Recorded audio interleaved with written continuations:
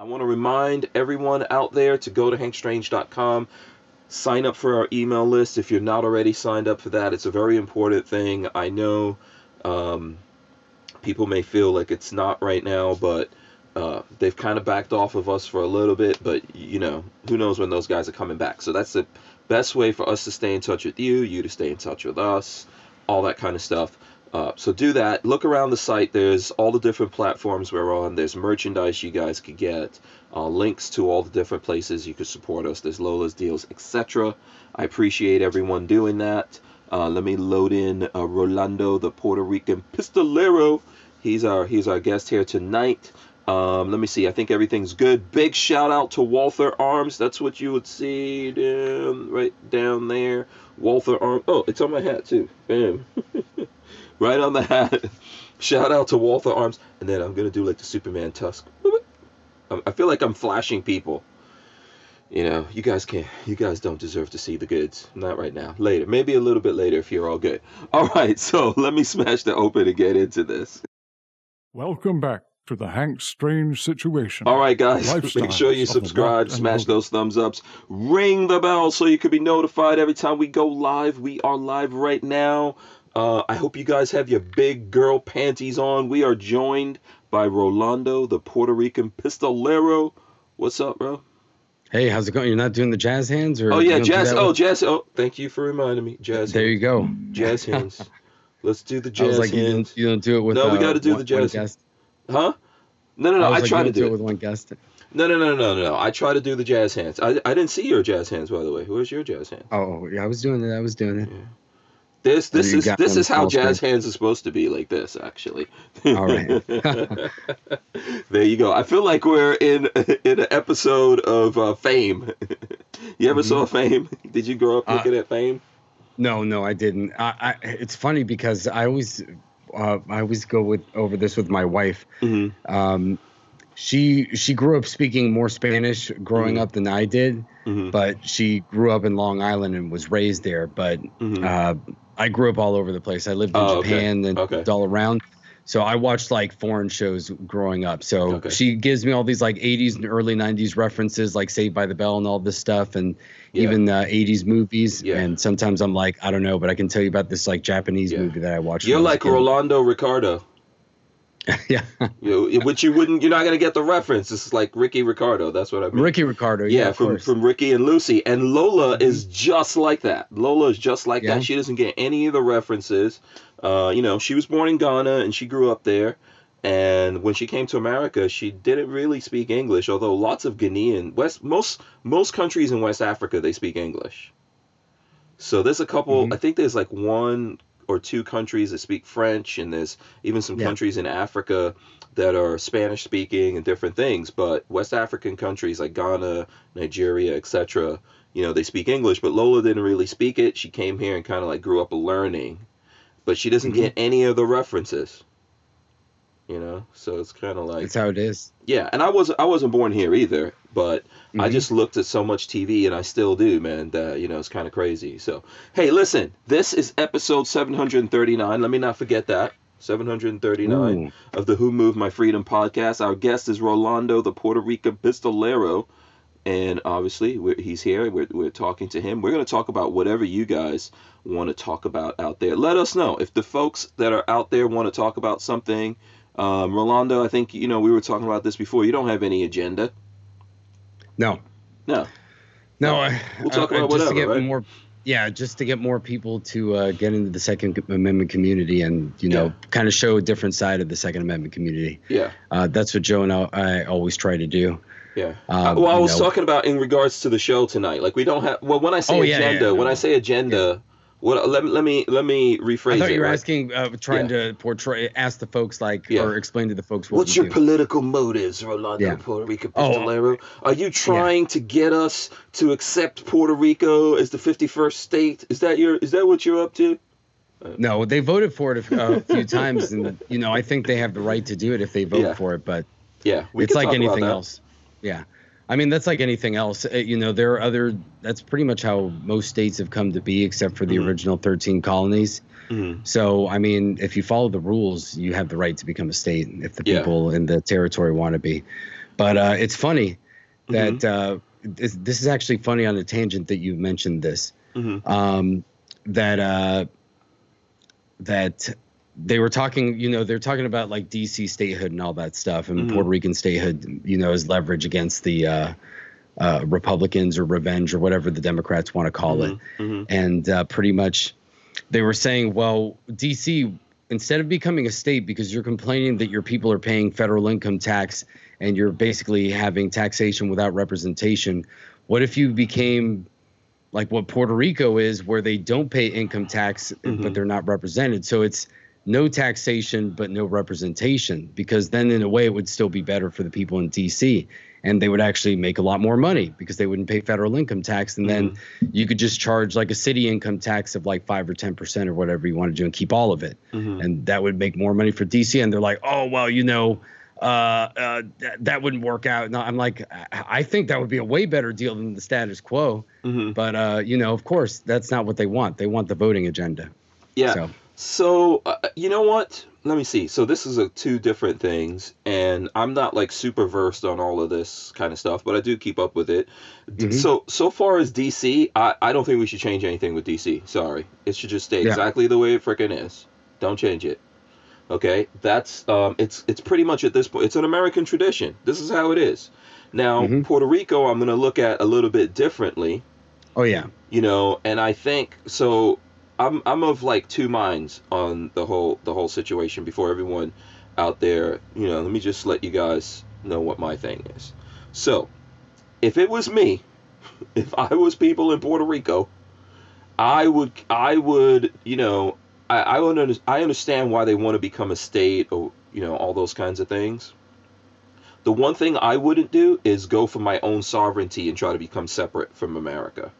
Oh no, that's the end. That's the end. Now on the flip side of that, if Puerto Rico goes to become a state, who absorbs all the debt? Well, we already have a bunch of states out there that want us to absorb the debt that they've incurred. Oh yeah, California. And I don't think we should, California, New York, but there's a bunch of states. Connecticut is probably not far behind all of that. So I don't want to pay for these states that have been mishandled by liberals, and all the craziness that's gone on in these states. I don't want to pay for it. I don't want to bail those people out. But I would not, if it was me and I was in Puerto Rico, I would want to remain part of America. And maybe the best deal is the one that they have, maybe not. But that's not for me, right? The way I look at it, you have a better picture of that than I do. But I compare it to what happened to my parents. I was born in the early 70s, and probably about 4 or 5 years before I was born, my parents were born British citizens. Yeah. Okay? Because Guyana was a subject of the crown. So they were born British citizens, and they enjoyed everything that went along with that. But a few years before I was born, the British, basically the empire, the British Empire, acquired all this wealth from around the world, and then decided, you know what, we don't want to frickin' manage all these countries.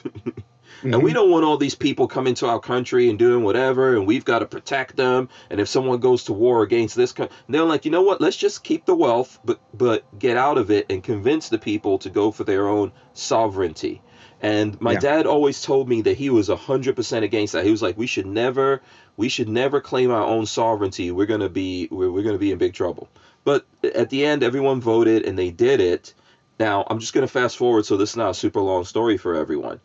We were living in England, and my father got a master's degree there in England from Brunel, which is like prestigious and all that kind of stuff in engineering.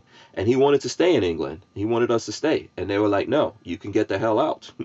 You have to leave. My sister was born there, so they said, we'll put your daughter in an orphanage because she's a British citizen, but the rest of you have to get out of England. This is what they said to my parents that were born British citizens and remained that until just before they had their children. So they were adults and they were still British citizens. And then they came to England and did the right thing. They were working, they were getting educated, and England was like, get the hell out. So that whole experience kind of like formulates my opinion on this. and this is how I see it, and I know it looks like it's from two sides. My point right now, I don't want to pay for the debt that other states have incurred, but if I was in Puerto Rico, I would not separate from America, and if people want to go in the direction of becoming a state, I get it. Mm-hmm. Yeah, I think right now the independence movement is a pretty minority movement at this point, because I think people understand that it would be difficult for Puerto Rico. Yeah, I bet that I personally think now the US Flying Rich is saying some stuff there. I say give PR back to Spain. Night Train says I say give PR back to Cuba. What? Okay. But I think there's a few different things with Puerto Rico. Well, I think first the U.S. I don't think should allow it, because I think strategically the Chinese would try to do something with that, or if Puerto Rico separated, became sovereign. Yeah, I think they would try to buy it as land. That's what they're doing all over the world right now. They're doing like neocolonialism, and I think that would be strategically a huge coup for them to do that. But I think the U.S. wouldn't allow it. It would be like a Taiwan kind of thing. It'd be pretty crazy.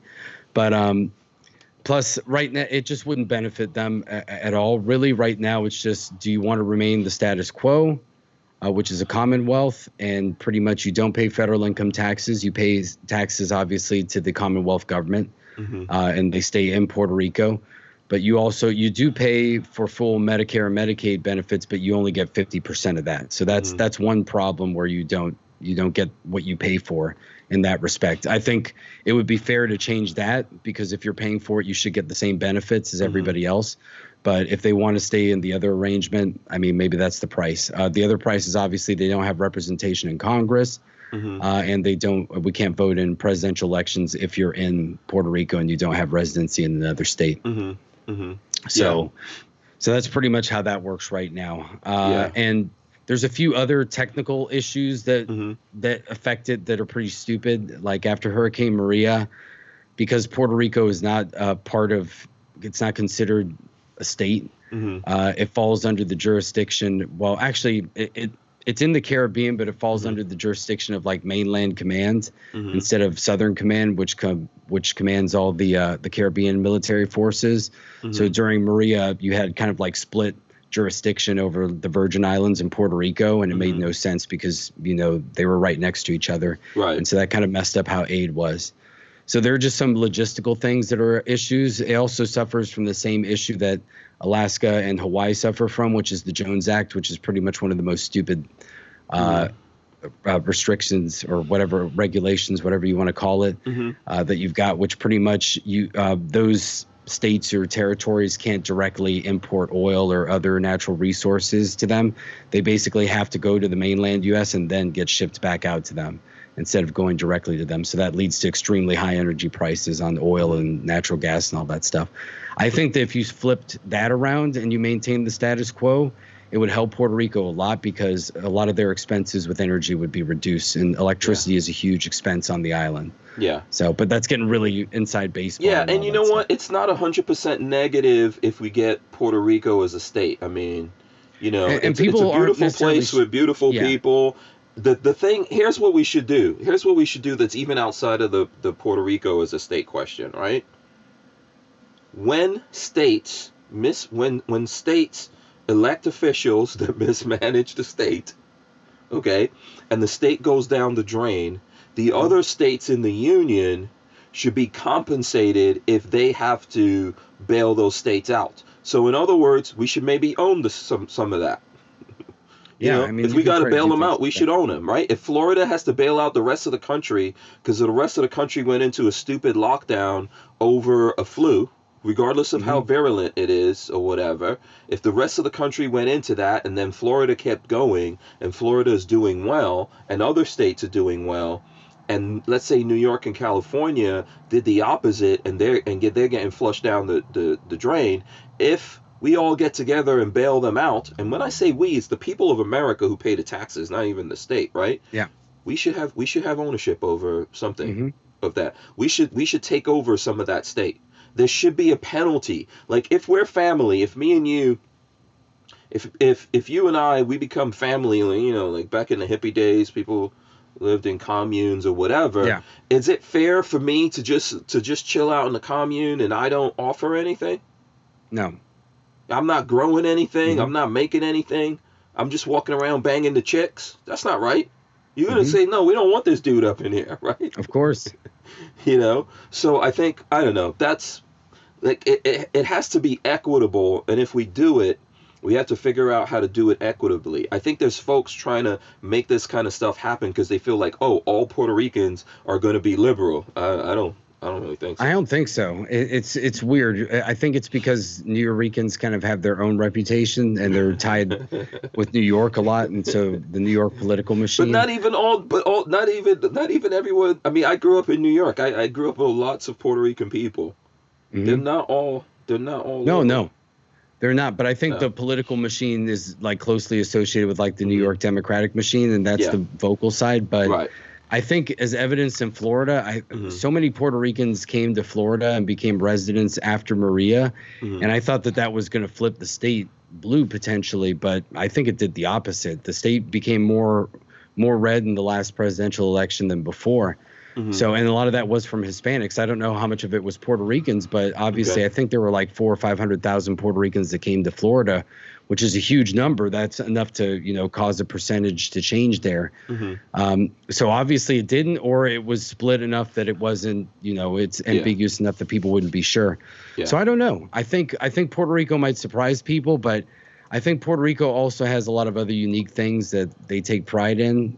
We take pride in. You get your own Olympic team, which I don't know how that works, but we do. And somebody's paying for it. And we have our own like semi-professional basketball league. Right. And so sometimes you'll see a lot of the college players that don't make it to the NBA or D-League players play in the off season there in Puerto Rico. Yeah, I would love to be able to chill in Puerto Rico, but everything has to be worked out. Listen, let me do this because I want to, and I'm not trying to change the subject. We could talk about whatever the folks want. No. I know it's a totally different subject than people usually talk about. No, man, we could talk about anything. The people out there need to smash the thumbs up. It's very important. You guys should share this. We got a couple people watching us here. Smash the thumbs up. If you hate us, smash the thumbs down. If you hate what we're talking about, smash the thumbs down. It's all good. If you guys want us to talk about something else, tell us what else you want to talk about. Jerry Parker. Let me see what Jerry Parker's saying here. He says, love the shirt. Okay, here, I'll show off the shirt. This is my Boog shirt, which you can get from Ballistic Ink. I think they put these back in. And then, of course, Tusk. We got Tusk here. And I think Richard Hughes was saying that he's a Tusk millionaire, which he actually is. That's funny. I paid him in some Tusk, so he is a Tusk millionaire. I am pretty, I got a lot of Tusk. Let's put it that way. I don't know if I want to necessarily tell everyone how much Tusk I have. You got to keep that on the DL, but you can say you're a believer. It's a lot. It's a lot. It's a lot of Tusk. So I spread some of that. I made it rain. Listen, I'm telling you guys, I'm putting my money where my mouth is. Tusk sponsors the podcast just like Walther does, but the difference is that Tusk is like is giving us Tusk coin to sponsor the podcast, and so we're taking that risk. That could be worth nothing.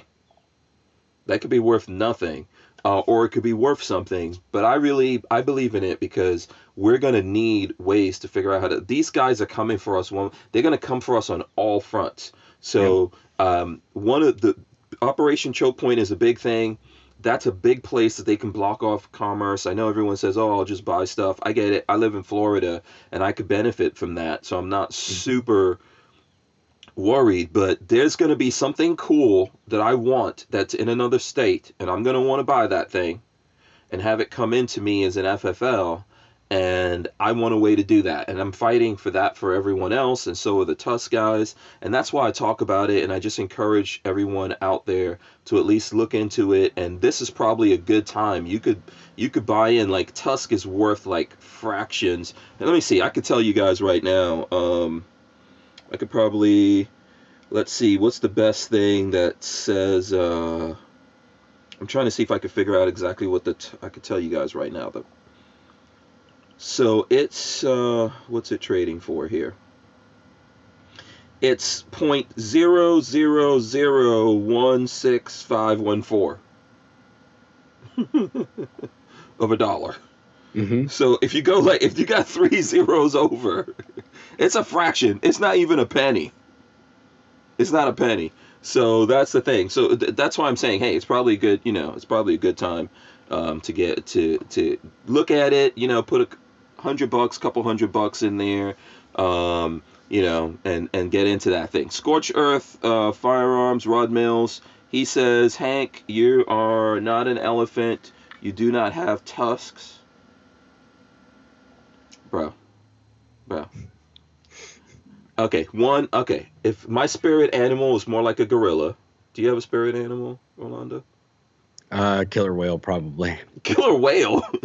Yeah, man. Killer whale's badass. Okay. They tear apart great white sharks, man. That's pretty awesome. Do you like swimming? Yeah, I used to swim a lot, big time. Yeah, I mean, I'm Puerto Rican. I like going to the beach and all that stuff. I mean, I don't know if that's stereotypical, but I used to be like on the swim team back in school. Cool. When I was growing up. So yeah. All right. Not killer whale. Killer whale. I'll go for like gorilla. King Kong ain't got nothing on me. Kind of a thing. So let me just show this off too before it gets real dark. Look at that. That is my window. The view out the window. One of the things I love about living in the country is when I look out at my own property, it's like a park out there. I just love it. I know. I'm nice. I'm flexing. I feel I'm wearing a Hawaiian shirt. I'm chilling in my van. I'm doing a lot of flexing. I know. Someone's gonna chastise me for that at some point here. Probably Lola. Key Askey says Dodge to the moon. LMF. Oh, Dogecoin. Yes. Yeah, Doge. Are you in any of the coins? What's up? I invest in different stuff. I mean, I won't give anybody any like financial advice or anything like that, but I think if you got money to spare, it's like investing in gold and silver. If you've got like $500,000 that you can throw around, which it's difficult for some people, but for investing, that's not that much. And you can throw it into everything. Why not? Yeah. Spend a little bit of that money.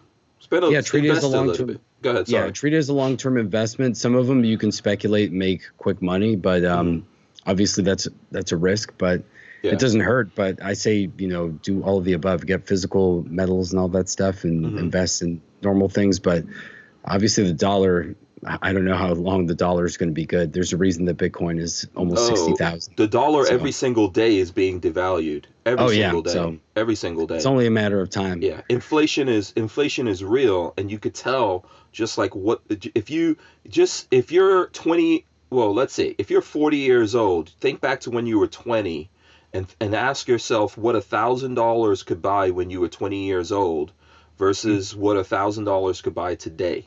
Like I remember, I was just telling someone yesterday that I remember when I was 20, I was gonna buy, I think it was like a 1970s, like early 70s Camaro.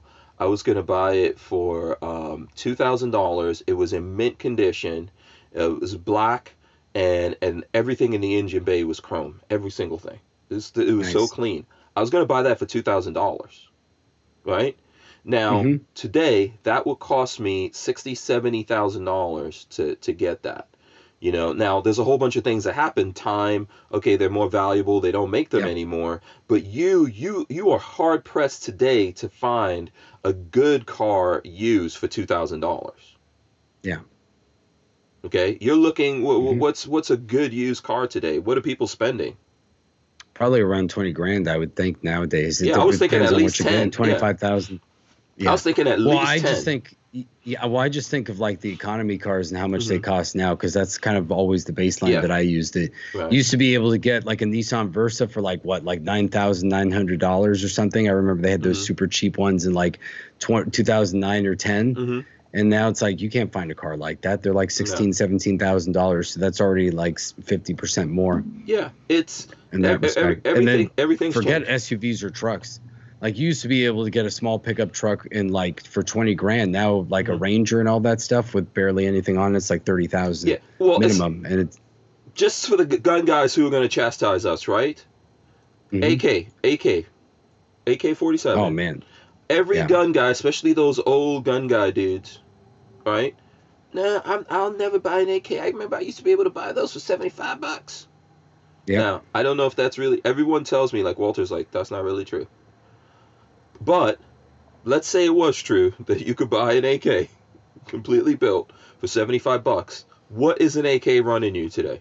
AK-47. Oh, it depends. If it's a decent one, more than $1,000. I've seen them. Yeah, inflation. Yep. This is the thing. There's not less guns in the world today. Like, let's say we were talking about Camaros, right? There's not less of those 70s ones out there. There's not less. There's more guns. But they cost more. So inflation is like a real thing that everyone needs to worry about. And every day that's happening to us. So when it comes to money, I think, you got to work. I believe in that. You got to work, right? So now I don't like working for other people. So I believe in like working for myself, which means you still have to work with other people. But of course. You set your own hours, but you work all the time if you're awake, pretty much. So I work. I believe in working, but you have to have like things that you invest in. People invest in the stock market, or they, I don't know, 401ks. You can invest in real estate. I do a lot of investing in intellectual property. That's what all of this is. Right? This to me is my investment in intellectual property. I create videos and all that kind of stuff. I was going to do the stock. Are you on any kind of like stock market stuff? I did it before. Not really. Not very much. Just, regular retirement stuff and things like that. So I did the stock market thing before, like day trading kind of stuff, for a little while. I had like a little brief thing with that. And to me, this is my version of that. And then because I think if you're gonna trade in stocks on that level, where it's not like a 401k or mutual fund kind of thing, then you need to know about what you're trading about. So I'm in the gun world, and because it's buy low, sell high, right? So because I'm looking at the gun world, I feel like I could see where, okay, these are good deals, or I'm learning. I've like been bamboozled, of course, buying gun stuff, but I'm learning, so I can see things like, ooh, this would be cool. I'm gonna collect this or invest in this. I buy this if I see it cheap, and then I sell it. I have an FFL and all that, SOT. So, there's that. So now here's the big thing though. In the long term, when it comes to risk, in the long term, you can take big risks. And that's why I'm just bringing that back around to like cryptos, or even for the guys out there because I have friends who will day trade. They'll have like $1,000 or $2,000. And instead of buying sneakers with it or something, they're like, okay, I'm going to take this $1,000 and I'm going to day trade. Even my sons, I think their friends were doing that too. That, they got $1,000 here, instead of spending it on whatever you would spend $1,000 on, you can day trade with that. Like, oh, I like this stock. I think this is cool, and they get into those things. And these are risks you could take. If you lose everything, it's $1,000. I've lost money. I've lent $1,000 to friends that never paid me back. Right? You got to get over that. But you can do well. You do well. You buy into something when it's like pennies or $1 or something, and it goes up to $5 or $10, you get out. It's just that kind of thing. But you look at it as like long-term investments in your life. So when you get older, people will be like, oh, how come this guy always has nice stuff and doing things? Because you always worked hard. You always made investments and stuff, and you had your long-term things that you invested in. So that, Yep. Yeah. Well, and like Appalachian Gunrunner brings up the cost of its hyperinflation. So that's another thing, that a lot of people don't look at sometimes. They're asking for like minimum wage increase and all that stuff. And it's like, well, your buying power is going down. So if the cost of going to McDonald's used to be like $5 for a value meal, now it's like $9. That's a huge increase. So even if you're making $15 an hour versus like 10 or 12, are you outpacing that increase in price? No, you're not. So you might, dollars wise, the number is larger that you're making, but that number is worth a lot less. So, and that's a big problem that people don't pay attention to.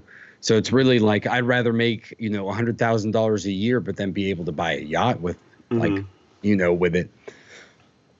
Yeah. But, that's, obviously that's a crazy example, but you know what I mean? That I'd rather that $100,000 go further than to have a bigger number. So it's like, well, it's $1 million, but I pay $20,000 in rent a month for like a 2-bedroom apartment. That would be absurd, but that's the direction that would go. And that's what you see in a lot of these countries, like in Zimbabwe, where their dollar became worthless and it was like millions of dollars to buy food. Yeah. So. Well, so in San Francisco, there are apartments, like little tiny studio apartments that are $2,000. They are not worth that. No. But they're charging that, and even the people who work there, so this is where inflation comes in.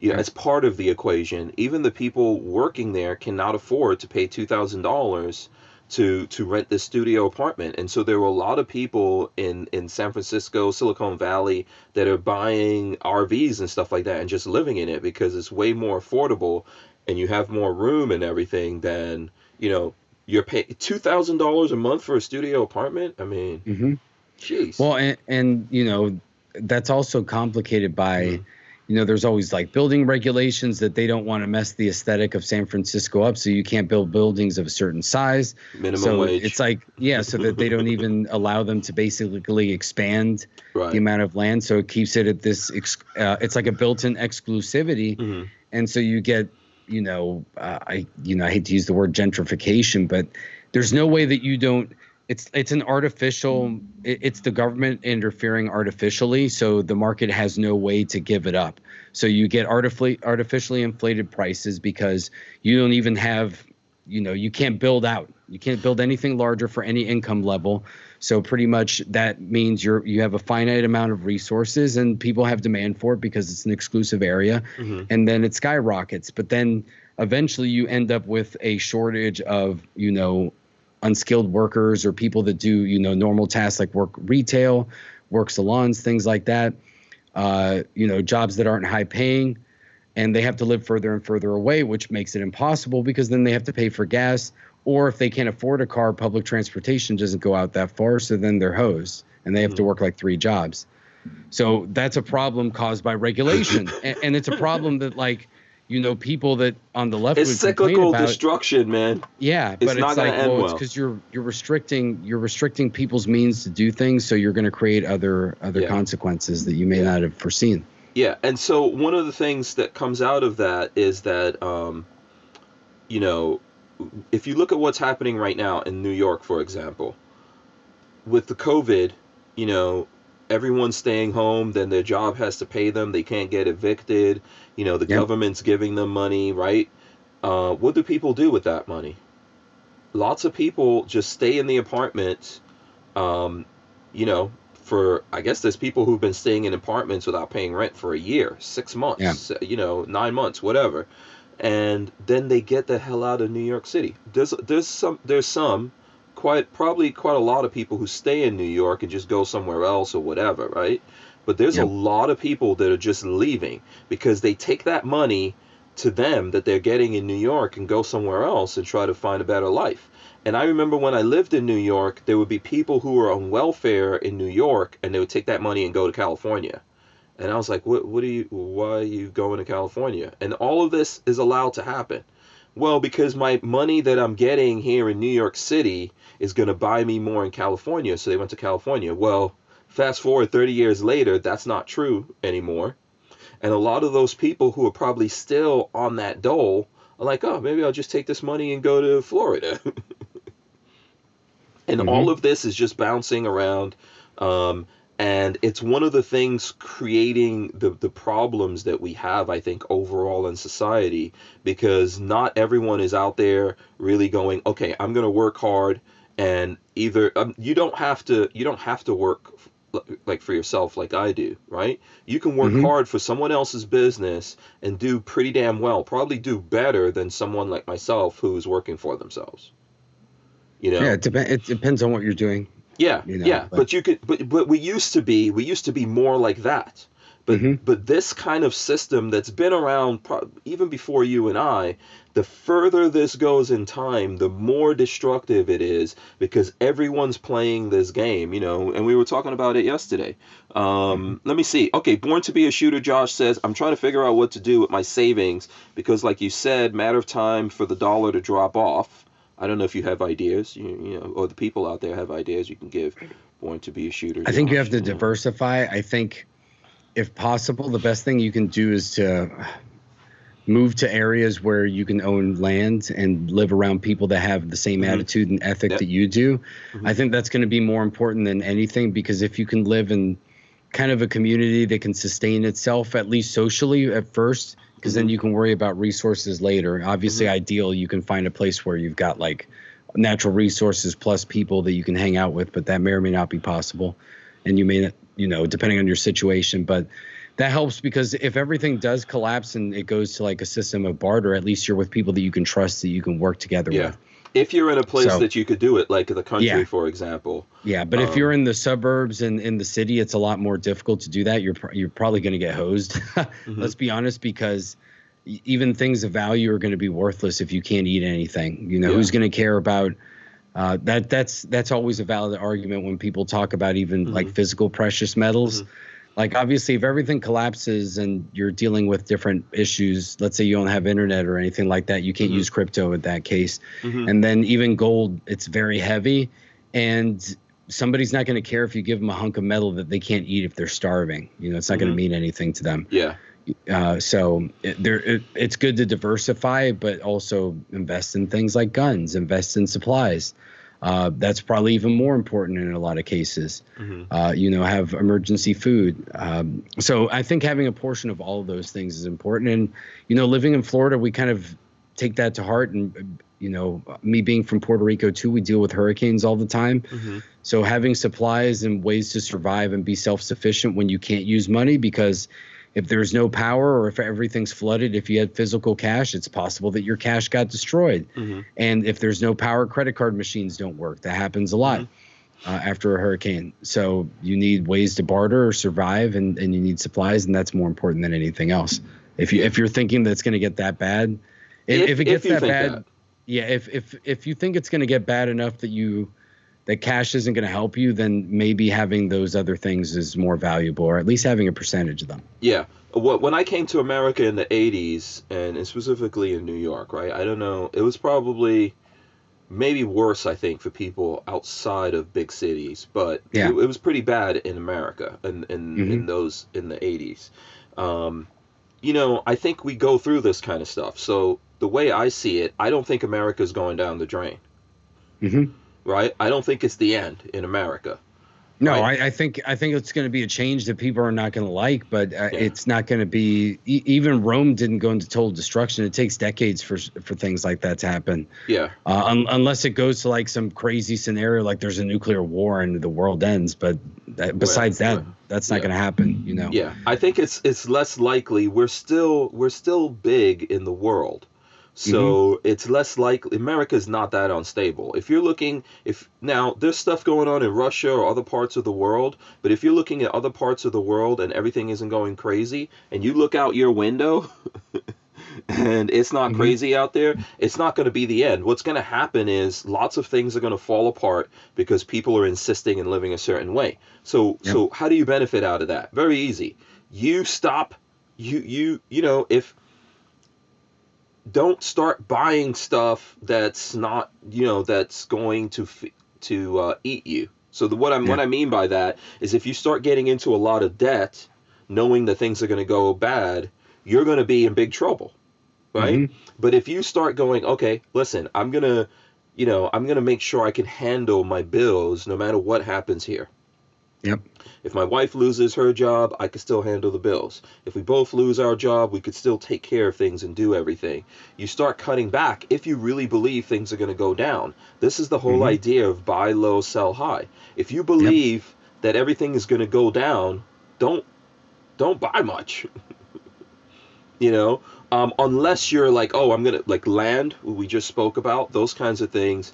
You can always have some kind of value, but you don't want to buy them when they're high. So the thing you want to do is pull back, build up your reserves, build up your cash or whatever it is, however you want to do that, so that when everything goes down and everything crashes, you're in a position to get in there and start buying things. So now to bring that back to relative to the gun world, for the folks who are listening to us, like American Freedom Outdoors says, I want to talk about guns, more specifically the Ruger PC Charger. Okay, that's from American Outdoors. We'll try to get to the PC Charger here in a second. Just remind me. But the what's going to happen is, so for example, right now there's not very many guns out there and there's not a lot of ammo, right? Yeah. Okay. So if everything keeps getting crazy like it is right now, so if you're looking at the news, they're saying when these shootings happen, when the politicians start talking about gun control, all these things go up in price. Of course. Okay, so if you're a guy who already bought these things and you have a good stash, now you think you don't get rid of everything, but this is a good time. You might sell some things and build up some kind of a nest egg or whatever. But just bear in mind that we're saying the dollar's going down. Okay? But if you build that up, here's what's going to happen. When all of this economy starts crashing around us, people are going to switch back the way that they're voting. The pendulum is going to swing again, and people are going to go, oh no, we don't want all these liberals that are just giving, like saying, oh, stay home, we'll give you money. They're going to go the opposite direction because they're going to have to. Yeah. Okay. And when they have to do that, then, and a lot of these laws, either never went in or start getting repealed or torn down or whatever it is. You're going to see that now all of a sudden there's going to be, in the case of guns, now there's a ton of guns. Okay? Now, I'm not saying this is how the world is going to go. It's possible that America's people are trying to push us in a direction where it's like, no, we're coming for the guns. But I really, really, right now, I'm not trying to say that they're not coming for the guns. They are coming for the guns. But I don't really feel they're actually going to get there. No, I think I have a lot more confidence because, I've been on your show a ton of times, and I was a lot more negative before the election. And I think what's built up my confidence is that I think we're finally seeing some Republican governors, especially like DeSantis, really grow a pair. And they're really standing strong. Like we saw the vaccine passport thing got shut down this week. And I think it really started with DeSantis basically saying, he's like, absolutely not. I'm going to make it illegal for companies here to do that crap. And he's like, that's a slippery slope. He's like, that's like the fox guarding the hen house. Yeah. We can't allow that. That's going to lead to, civil liberties being stripped later on. Yeah. And he's saying all the right things. It is, but that's what separates America from other countries. When I say look at other countries, America is not Australia or New Zealand or England, in of that there's lots of different states, right? So what's going to happen here is the people who believe this nonsense in those states who believe this, they're going to keep going in their stupid, destructive direction. But there's other states like Florida, Texas, I hope. I don't know exactly how everyone's going to go, right? But there's other places where people are going to go, no, we are not having any of that. Yeah. So this is what creates the problem here, because people in America can move. Yep. They can move around. And so the places that do these bad things are just going to see a lot of business and innovation and money and stuff like that just move out of those states, and people are going to go to the states that are doing well. But this is, like, I know this conversation might seem cyclical to people, but this is where it comes back to in America. Like, how do we deal with this? Do the good states who do the right thing and, don't destroy their economies have to pay off for the other states? And in my opinion, they should own those other states if they have to pay them off. Florida should get bigger if we've got to bail out other states or whatever. We should get bigger territory. There should be another part of Florida on the West Coast that used to be called California. Right? Yeah. But I don't know whether or not that's going to happen. But what I think is that the pendulum is going to swing back. And when people get out of this stupidness and realize, like, oh, this is a big, massive mistake, and we had enough of this fad of thinking we can go this direction, things will get better, and you could do something about it. Now, if it doesn't go that way, and you still held on to things or whatever, and we're in a zombie apocalypse, then you know, if you survive, you're the big man. Yep. Well, and you know, I've heard that's, you know, and after the Soviet Union like kind of broke apart, since the state owned basically everything because they were a communist, you know, communist country. You had all these factories that obviously the government used to own. That now it's like, well, the government's gone. They're not communist anymore. And so people with guns basically showed up, and you know, the workers there were so used to basically whoever's in charge, we just listened to them, that people with guns showed up and they're like, we're in charge now. And that's how the oligarchs basically came to be too. Yeah. So, I mean, you can see. And the people with guns were who? Like the military dudes? I think they were just people that were originally gangsters or criminals that always like ran the underground or black market underneath that hid from that. But obviously they had the skills to run organizations, you know, in the black market, you got to know how to do stuff. Yeah. So I don't know if we're going to get that bad. I don't know if we're going to get that bad in America. I don't know. Do you? No, I think there's a lot of strange things that are happening right now. I think that even though what happened with COVID and obviously everything associated with, you know, the election that led one way, I think that the media pushed extremely, extremely hard, and that contributed into a large effect of what happened with the election, and influenced a lot of people. People were at home; they got to see the news all the time, and it was gloom and doom. You had the riots, you had a lot of other negative things happening, and people just got saturated and tired. And now I think they're starting to wake up because it wasn't what they expected. Now they can't blame Trump for everything, and things are unraveling. And they're seeing a lot of hypocrisy from their own, you know, people that voted for Biden are seeing the hypocrisy. No, and things are getting worse. Exactly. I mean, you can see what's going on in the border and the disaster that is. You can see how they're pushing everything to be about race. Yeah. What happened there? Oh. Starting to break. Yeah, you broke up there for a second. You still have that extreme vocal minority that's very crazy. Are you there? Oh. Yeah, you broke up. Yeah, you froze for a second. Yeah. Yeah. I think Joe is like trying to up. Are you still? Oh, you froze again. All right. Are you guys? Let me see. Yeah, there you go. I don't know if something's. I can hear you, but I can't see you. You're frozen. Okay. I don't think anything is going wrong here. Yeah. Let me see. Yeah, if you guys can hear us, if we're still feeding out to the people, I believe that we are. You know? Let me see. I think so. Yeah. Okay. Yeah.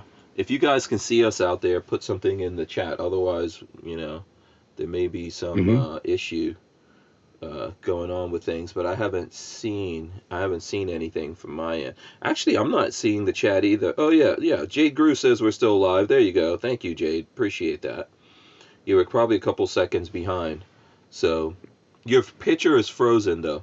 Okay. If you want me to try to reconnect real quick. Yeah, you can. Yeah, you can. Yeah. Let's try that. All right. Give me a sec. So basically, let's see. We'll go to me. Just old me. And it's getting darker outside right now.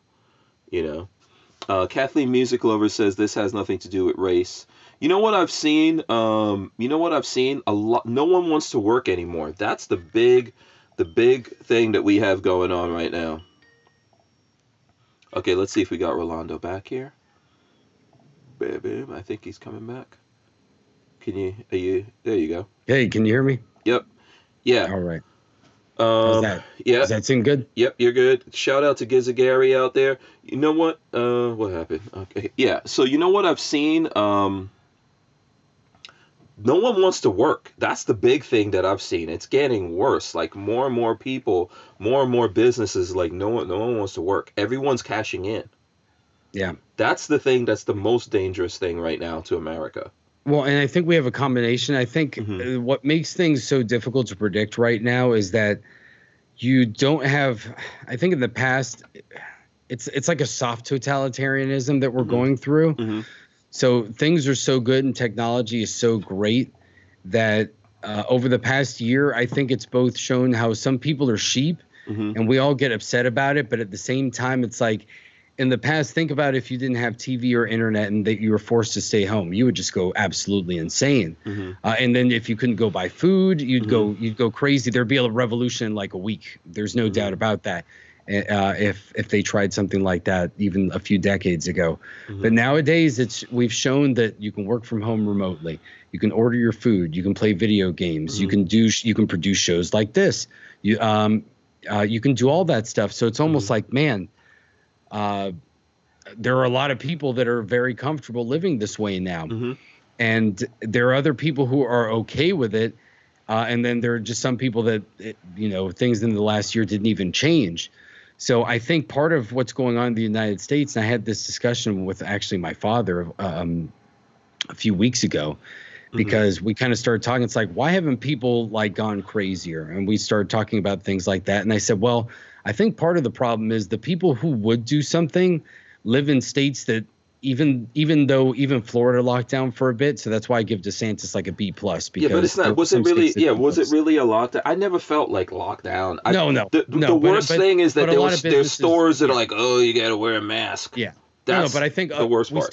We still lost a decent amount of businesses, so it wasn't perfect because some states didn't close at all. Yeah. So I would say that was ideal. So I give them like a B plus or A minus, versus a state that if they didn't close, I give them an A. But it's better than most places, and for some people it was acceptable, especially in the beginning when we didn't know what was going on. So that's fair. Okay, fair enough. If that's where you want to go down. Yeah. But we've been open here in Florida, so it's pretty much like we have it good. So why would we start a battle on other states' behalves if they don't want to do it? It's kind of like what you said about paying off the debt. I don't want to pay off California's debt. And in a lot of ways, it's like, do I want to fight California's oppression if Californians don't want to fight for themselves? And that's kind of where we think about, well, do we care about the union or not? And was it ever really made to care about the union, or is that something that developed later on or after the Civil War because we were traumatized by obviously how horrible that was? And sometimes that's what I don't know. Sometimes it's difficult to figure that out. Do you have loyalty to your state? Do you have loyalty to America? Obviously, we all say that we love America. But when we start getting down to it, it's like, well, if we're not willing to help other states, then do you really care about the entire country? Because if other states fail, eventually it's going to have consequences for us. So it's difficult to look at that. I don't know the right answer. I'm more of on your end that if Florida is going to do the right thing, then screw you and your other states. That's your problem. Yeah. And we're a republic, and it's kind of set up to be. It was originally set up to be that way. So the problem is that we've kind of perverted the system over the decades. We've given the feds a lot more power. And so some states have given away so much of their power to the federal government that they can't stand alone. Yeah. So I think it's a good question that you brought up. By the way, shout out to the Crazy Scotsman. I see him. He's out there, as well as a whole bunch of other people. Shout out to everyone out there. Smash the thumbs ups, okay, guys, and help us out here with the algorithm. I think it's a good question. Where does your loyalty go to? Right? Yeah. And where does it go first? So for me, my loyalty first and most immediately goes to Lola and my family, my boys. So that's how I think, and then obviously my loyalty spreads out from there and goes to, family members that are down from that, because I put Lola and my boys in my top family. Of course. I do have other family members, like I've got siblings, but no one's above Lola and the boys to me, right? And then everyone, it goes down like a pyramid from there. And I think most people are like that, because it goes out to your friends, and then it goes out to your communities that you feel that you're in, and your neighbors, and all of this kind of stuff, and that's where it goes out. And I think that, I don't know, is that the same thing with you? Oh, yeah, definitely. Okay. I think it goes without saying. I mean, that's why a lot of people used to say, like, what, God, family, country, in that order. So that's the way the saying goes. Yeah, and God, religion is our discipline, right? That's the greater outside of us that we look to for how we should deal with the world, right? And what is righteous and what is not righteous, right? Every man has to have a compass. Yeah, your moral code and everything. Yes, your moral code, all of that kind of stuff. And that's inside of you, which probably I missed out in that equation, because on the top of that pyramid has to be you. Like for me, I can't put Lola and the boys above everything if they're corrupt, right? As a man, as the father, the husband, the head of the family, I have to make sure that I'm always doing the right thing. It happened today. Like my boys are mad at me because I was like, I don't know if Lola doesn't even know about this yet, but I told them, you people have no choice but to get jobs. Mm-hmm. We had that That's conversation. what my parents did to me. Yeah, we had that conversation today, and people weren't happy with me. But that's my job as a man, as a father, as a husband. And if I don't have a good moral compass for that, right? If I don't have a good guide or some kind of structure or discipline to say, okay, come on, what's happening here? Well, that's always important. Yeah, that's what my parents did with me when I was like 18. They were like, well, we're going to help you get a car. And I was like, oh, sweet. That's awesome. They're like, you got to go get a job. And I was like, oh, okay. And then it's like, you're going to use the job to pay for the car, but we're going to co-sign with you so you'll get a good interest rate. And it's like, oh, well, okay, I see what you guys did there. Yeah. So you're going to make the ability for me to buy a car at 18 years old easier by co-signing with me, but I'm responsible for it. But it was cool. And obviously I appreciate it. It was awesome. Yeah. I've been working ever since. So, yeah. So I think like with my kids, they're both in college, and I've been going easy on them because they're in college, and they're good kids. They don't get into a lot of trouble and stuff like that. But it's just this whole idea that we're talking about, that there's all these jobs that can't find people or hire people, and they need money for stuff, and I'm paying for things, and I'm like, okay, I can't pay for everything. Yeah. Plus, you guys got to pay for some of your stuff. Yeah, but look, it's like everybody else too. When you get, especially if you still have the benefit that your parents can help you out, or they give you a place to live, a lot of times when you get your first job, you have a lot of that money to yourself, or like usually like half of it. I don't know, unless people are really like blowing it on stuff. But you got like your first job, you're making like what? I guess nowadays it would be like $10-15 an hour, depending on what your first job is. These days, yeah. Yeah, these days. When I worked, it was like $7.25. When I was working. I know Florida has a set thing, but I don't know. It depends on where it is. But a lot of companies now, they pay more just by default because they know the government, I guess, to like keep the government from raising it themselves, they've just increased their wage. But it's fine if a company wants to do that. That's awesome. That's what we believe in. And so you probably make like what $800 if you work like part-time, maybe every couple weeks. I don't know, like 20 hours a week if it's your first job, 25 hours. So a lot of times you're a kid, you're going to buy like an Xbox or a PS5 or something like that. That's like $500, but that feels awesome to you. Yeah. Or if it depends where you're at, right? Because a college student is limited how much money that they can make. Yeah. Before they get smacked upside the head with taxes and stuff like that, Of course. And in the case of my kids, the major things, like when my kids are 21, so one's going to be 22 and the other one's going to be 21 this year. So I'm sorry, but when I was 18 years old, I was paying my rent, everything. I was paying everything, so right now they've got a place to live, food to eat, clothes that go on their back. They got phones. Yeah.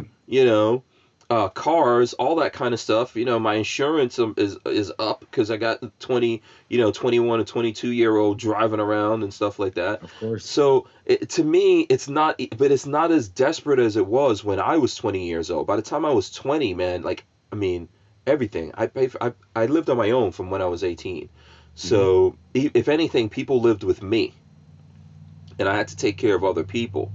And so I think it's kind of like messed me up in that now that I've got my kids, I'm taking care of them and I'm too nice to them, and they're not doing anything to contribute to that. And that's the thing I was telling them, that I told them today. I was like, look, I don't want this from you. I want you guys to go get jobs, and then every week give your mother money. That's your mission. And they were like, well, why? Because I guess I lecture. I tell you, anyone who listens to this, that I talk too much.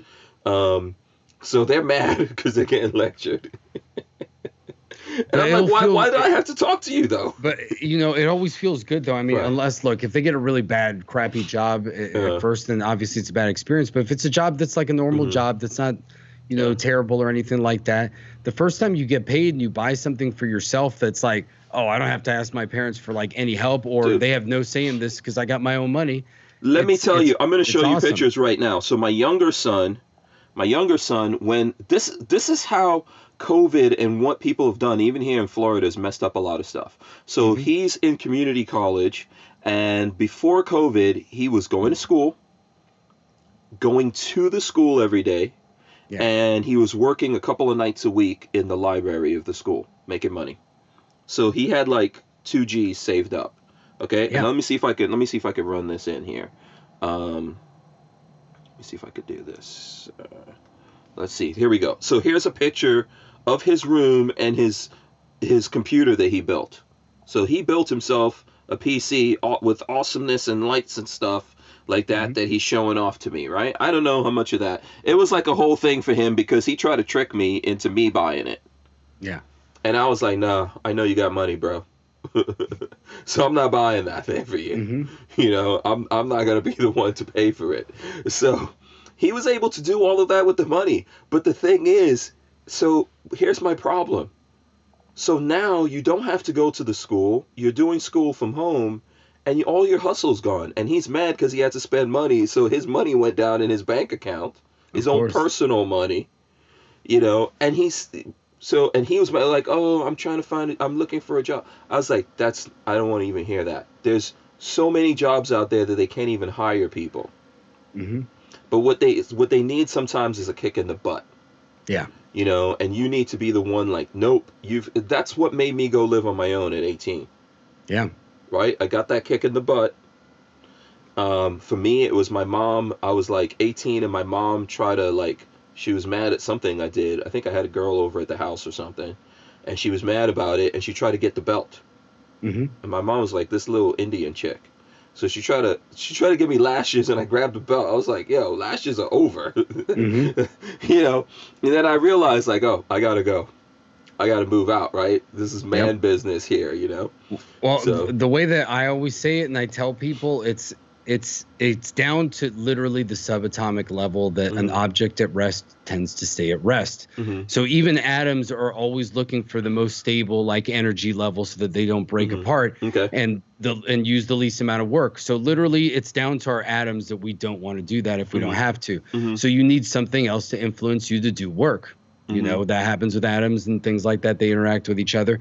So that's the analogy that I use. It's like it's literally you need some outside force to a lot of times push you. So a lot of people are self-motivated, thank God.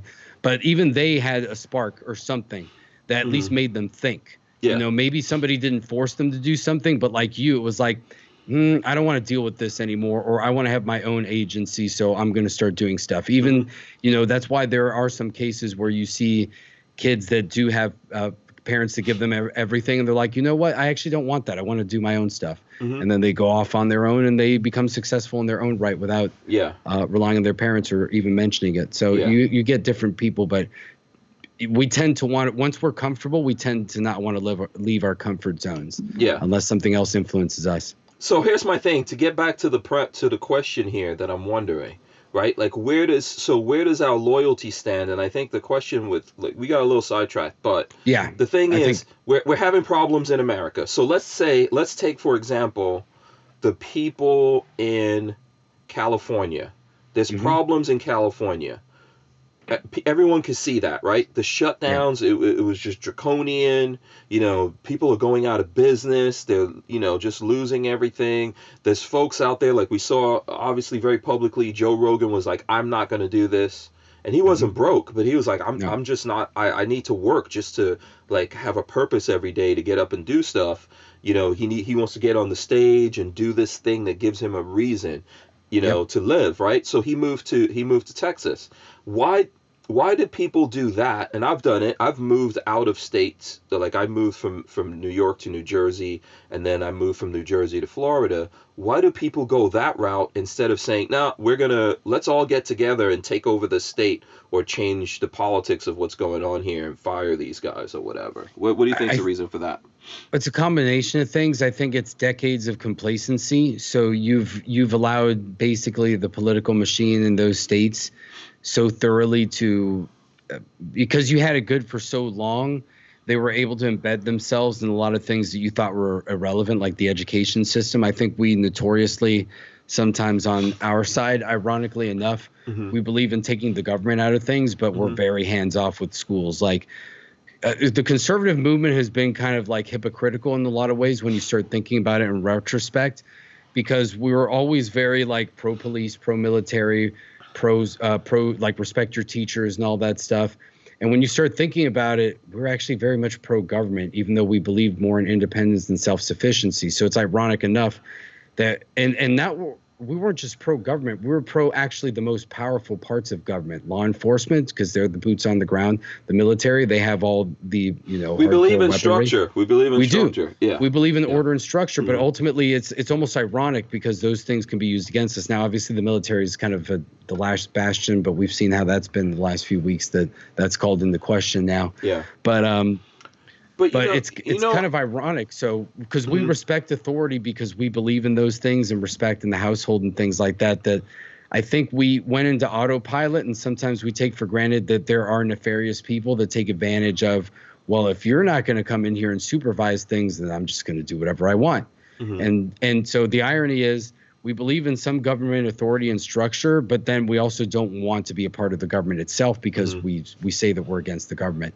So obviously that means that somebody else is going to take control of it. Well, you know what's weird? And we've already seen it a little bit, and we're going to see it more. If you look at other countries around the world where they don't have the Second Amendment as a guarantee to their rights, because I believe everyone on the face of the planet, every human being has the right to defend themselves. I believe every creature, everything that's alive has the right to defend themselves. The reason why I believe it, because it's facts. It's nature, it's science, it's like undeniable, right? But if you look at the countries around the world, which most of them, I can't think of another country where people actually have something like the Second Amendment. One does not come to mind, right? Someone out there could tell me if there is one. I think Czech Republic is on the verge, I think, of having something close to it. Oh, cool. That would be awesome. So here's the thing. Those people get mad and destroy stuff and have riots. And they're like, no, this has to end. You guys don't end this? We're just going to start burning everything until you end it. Now, here in America, in places where, let's take New York out of the equation where you can't have stuff or whatever, right? But how come we've got guns? Yeah. Right? We have the Second Amendment. We have access to guns. We don't do that. Yet, at the same time, they're telling us, oh, but just having these things make you more violent. Well, that can't be true. Yeah, absolutely. Right? It just can't be true because we're not going, okay, that's it. Let's all get together and do this. Now, I don't know if we're ever going to do that.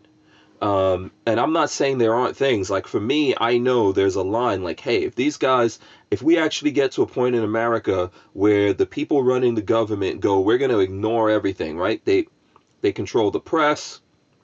They're going to run everything. They're going to push down whatever we say. And they're like, that's it, the end of guns. And we're coming to get them. That's the place where, I'm going to be like, okay, who's fighting with me? Right? I'm going to start looking around in my family, just the same structure we were just talking about.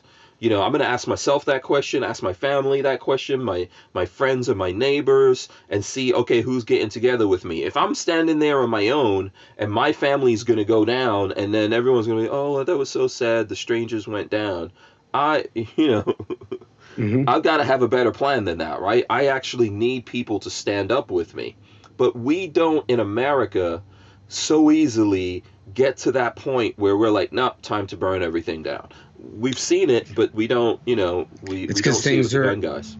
It's because things are better than ever, and I think that part of what happens with us is that with great power comes great responsibility, and I think that I don't know if every gun owner goes through this consciously, but I know that I do, especially when I started concealed carrying, is that you become cognizant of I'm carrying something that could easily escalate a situation in a bad and serious way if I'm not responsible about it. And it always makes you think a little bit more of like, should I get into an argument with somebody or not? And it's like, I'm not the person that would do something, but what if that person escalates it and I could have just avoided any escalation whatsoever by just being like, you know what? I don't care what you're saying. I'm out of here. Because it might be the other person that loses their cool and like draws something out too. Because when you carry a gun, you have to assume that everyone else is carrying a gun too. So it's like an armed society is a polite society. So I think that that's part of what happens with us is that we also want to be portrayed as we are just like everybody else. We're normal people. So it's almost a catch-22 of it's there, but if you try to almost use it in a way that's effective, it becomes a threat. And maybe that's the right way that it should be, because maybe that's the only way that it's effective. I don't know. But then it also kind of undermines the situation with people that don't understand. And that's what makes it so difficult. And I think the other side understands that.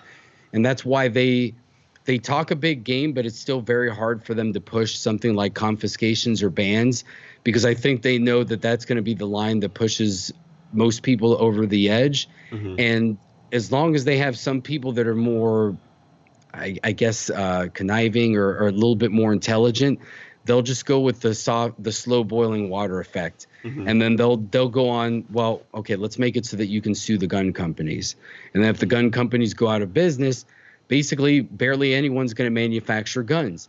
Or there's still going to be 3D printing of guns, but they'll never be of the quality that a manufactured gun can be. Yeah, I think there'll only be manufactured guns for the government where there's exemptions. Who's gonna run that risk? Look, I mean, we can have everyone knows the argument. I can't buy a fighter jet from Lockheed Martin, but the government can. So Lockheed Martin or Colt can just manufacture guns for the government and the military, and they wouldn't care. There's a limit to what we could sue Tesla, right? Like we can't sue Tesla because we buy a car and do something stupid with it. You have to prove that Tesla did something irresponsible. So because the car can drive itself, if they tell you can't go to sleep behind the wheel, and they do what they need to do, and then you overcome, right? Like you create things that overcome those rules that they've put in place, and you go to sleep and drive the car and you die, that's on you. Yeah. And so there has to be these protections in any business for that kind of thing. But you know what? Just to jog back for a second, I think that when it comes to guns, people who don't know or understand guns tend to play with them more than people who do. I think what it is, and it's the reason why I feel like everyone should get training on guns. It's kind of like, I give people the analogy of, if you live in Florida and there's all this water around, you should learn how to swim. Learn how to swim. Your kids should learn how to swim. And I think it's the same kind of thing here. I think when we get into guns and we start using them, and we realize like just how the potential destructiveness of what we're handling, we respect it more, right? We appreciate and we respect what we're doing more, right? Yep. Oh, yeah, most definitely. Yeah. And you have to. It's like when you have a fast car or something like that, and you really learn like, whoa, if I don't drive this correctly or responsibly, like I can get killed pretty easily. And it's like anything else, motorcycles, anything that, is powerful and can be dangerous. That's the way that it is. And you just have to be responsible and learn how to use it properly. I think ultimately in a lot of ways, it is just going to come back down to the states. So individually, obviously, we make our own decisions about non-compliance and things like that. And I think most people will have a line in the sand. But I think we need to influence our state governments to draw that line for us, because it'll be a lot easier.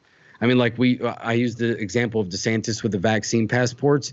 If we have Second Amendment sanctuaries that have some teeth, that basically the states are like, well, if the ATF comes here to confiscate guns and arrest our state residents, like we're going to arrest you in return, or we're going to turn you away, essentially.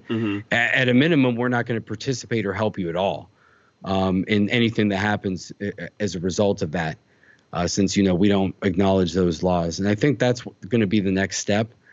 And it'll be interesting to see the way that goes, because it can go a lot of different directions at that point, because in the past, that would be seen as probably drawing a line that could lead to something like a civil war.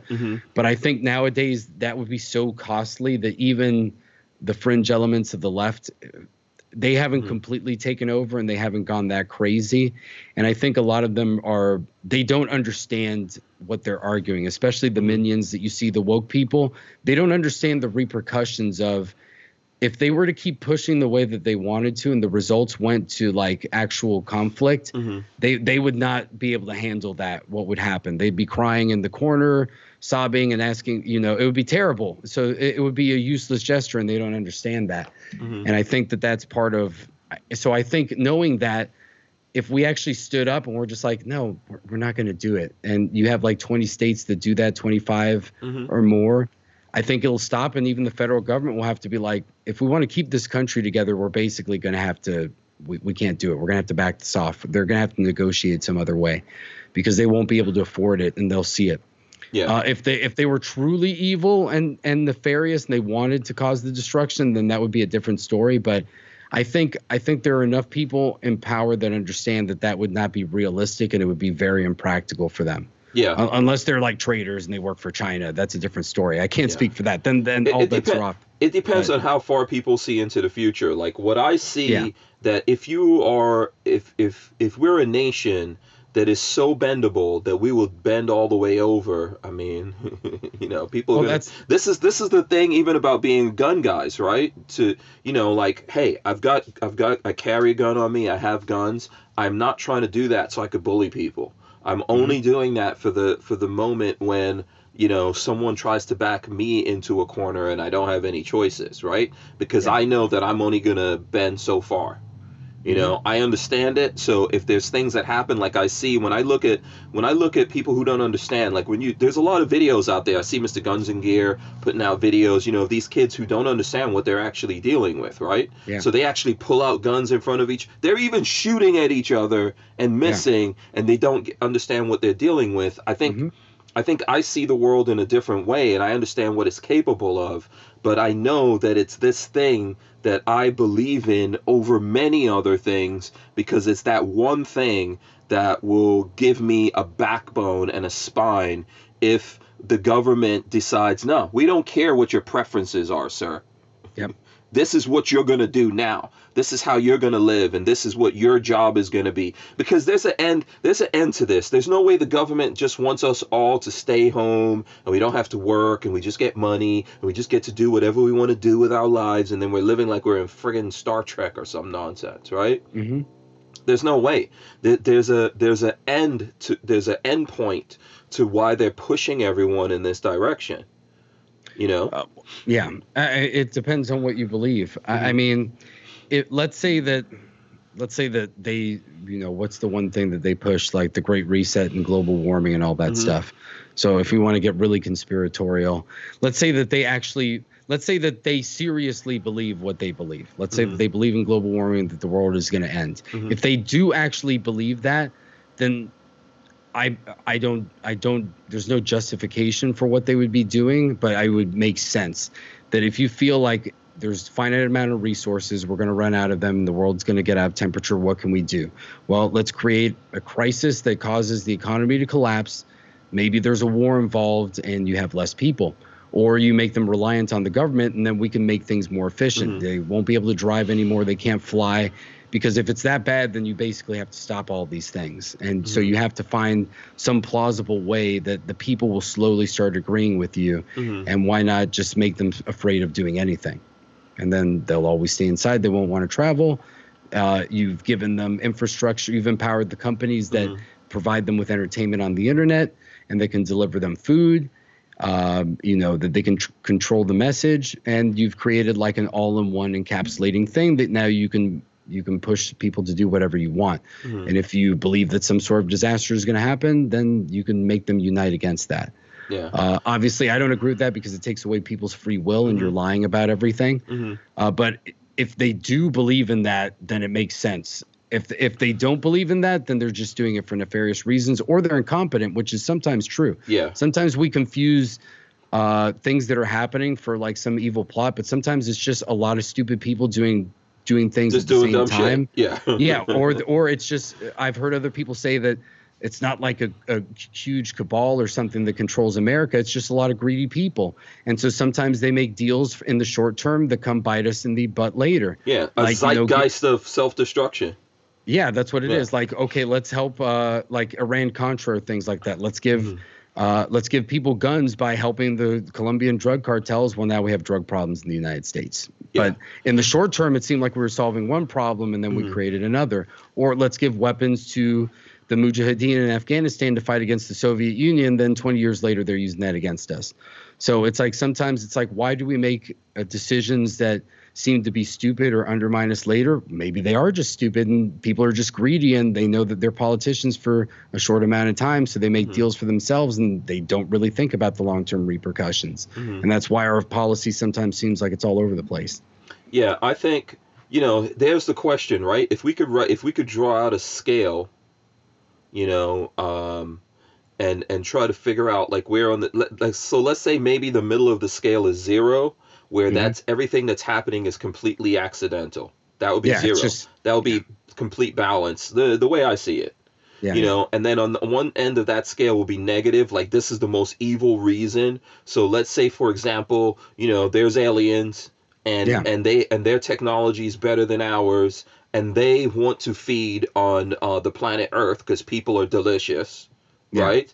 And our leaders have decided, you know what, people are delicious. I don't want to get eaten, so I'm gonna So we prepare everyone. sacrifice. Yeah, Yeah, I'm yeah. gonna prepare We everyone. sacrifice enough people. Yeah, you know, and then the way on far on the other end of that scale would really actually be us all somehow getting together and figuring out how to make the world better and you know, like be better people and grow and expand Hmm. throughout the universe or whatever craziness.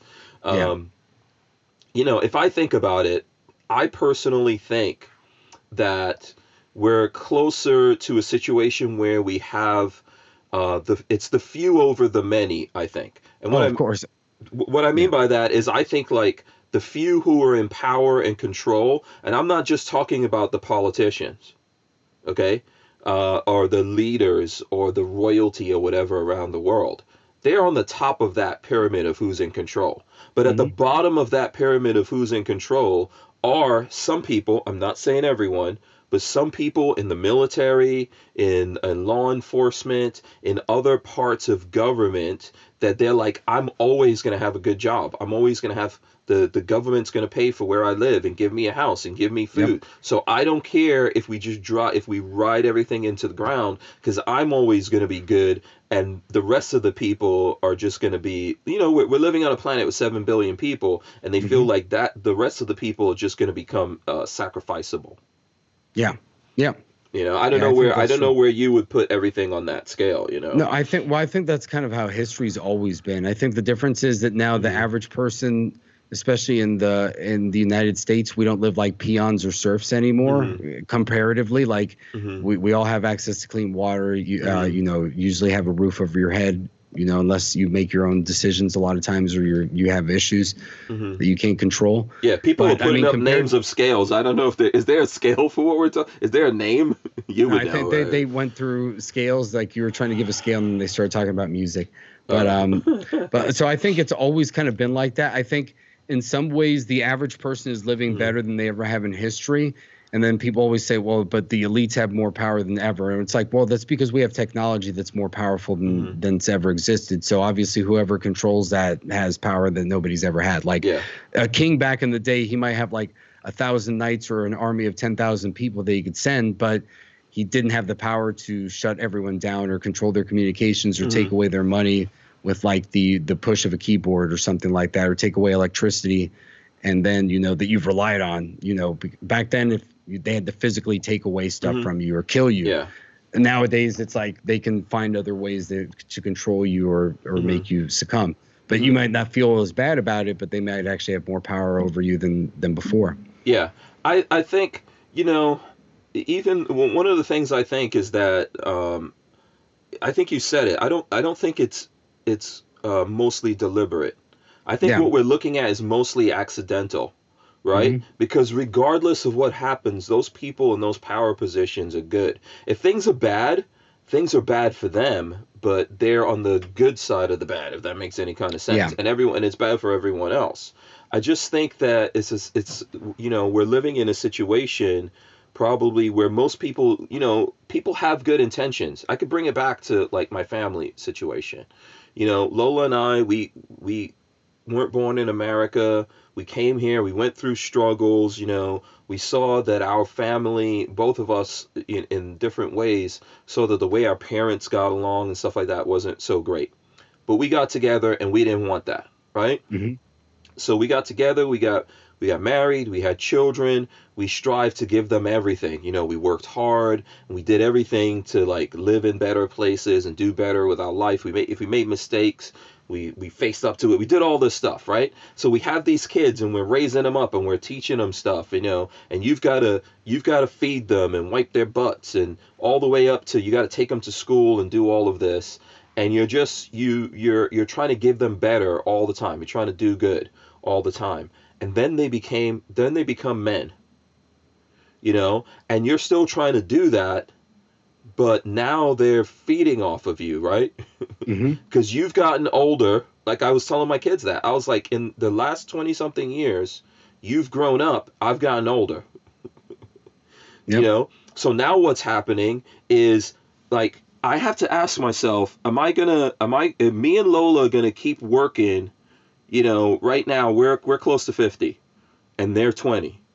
Are we gonna get to, like, 70 and they're 40 and we're just working and they're just like, you know what? Oh, my parents do everything. Got a place to live. Oh my gosh. But this is what people want for America. And what's happening to us is like, no, dude. We've done it. We've given you what we need to give you. Yeah, well, I think we became obsessed with, and sometimes maybe marketing has to do with this sometimes, because companies feed into the trends, and I think that exacerbates things sometimes. I mean, we see it with the woke culture. If companies didn't buy into it, it wouldn't become as big as it is. They amplify it with their marketing and money and all that stuff.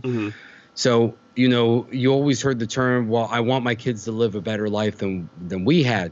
But sometimes you take for granted that it's like, well, if you didn't have tough points in your life, you wouldn't have become the person that you are. So you have to give your children, I think what people need to look at is you should have or force your children to have some work for themselves, be more independent. But if they fail, then you can bail them out if you want to do that, rather than just supporting them the whole time and then saying, well, I guess I'm just going to support them forever. And sometimes they need to suffer. I think this is a good analogy for the country. Sometimes they need to suffer. It's like none of us want the worst for other people. Yeah. I mean, hey, there's some bad people in the world. I don't think they should even exist, if they're that evil. But in general, I wish good things for everyone, right? But ultimately, what happens in a scenario where everybody stays home and everyone gets money and everyone has the right to everything? Who's actually going to be doing it? So just to make that more sense, it's like in this case of our family. If Lola and I get old and we're like, well, we're not doing it anymore, we're going to stay home. And then our kids are looking at us like, hey, how come you guys aren't out making money so we could eat and do stuff? What do we, eventually we're just sitting there looking at each other. Right? And that's the point I think that America is going to come to. That with all this stuff that people are trying to push on us, and that's just, that's the end.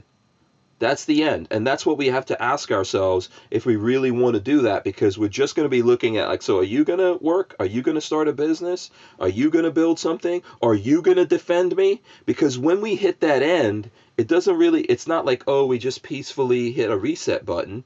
It's that every rule goes out the window.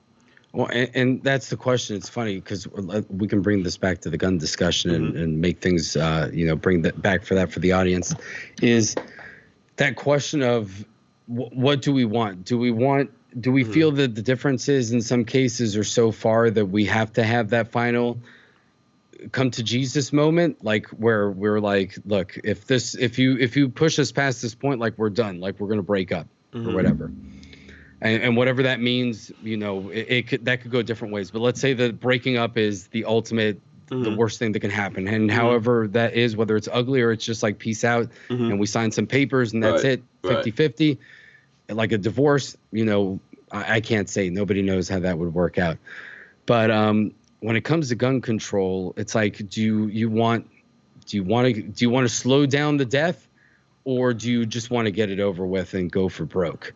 And force that final confrontation. And, what you mean when people say that they want they want gun control because they want to save lives?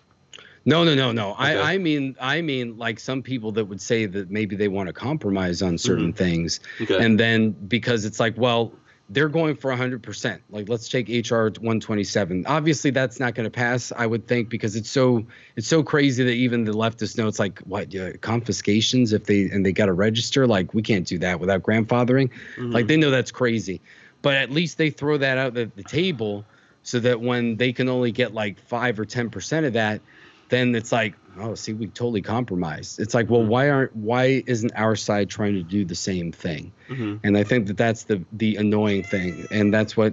Oh, sorry about that. The cat is complaining. Yeah, she wants her out. Mom's not home yet. No, her mom's not home yet. Oh, okay. Joe usually gets home around this time on Oh. Thursdays. But do you have to walk the cat or something? No, she just likes attention. She goes outside on the balcony and all that stuff. So she's pretty independent. But there are times when and she gets angry when I speak loud, or when I'm talking to people. It's pretty funny. She's like, do I have to smack someone? Yeah.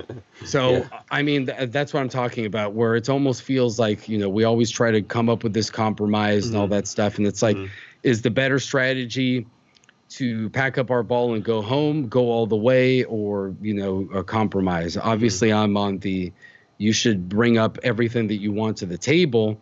And then your strategy after that is they concede to you. So you say that you want to repeal the NFA, and then their counter, the minimum that you would accept, is taking suppressors out of the NFA and not having a waiting period. You can just purchase them like anything else, or eliminating background checks altogether. Oh, I see where you're going.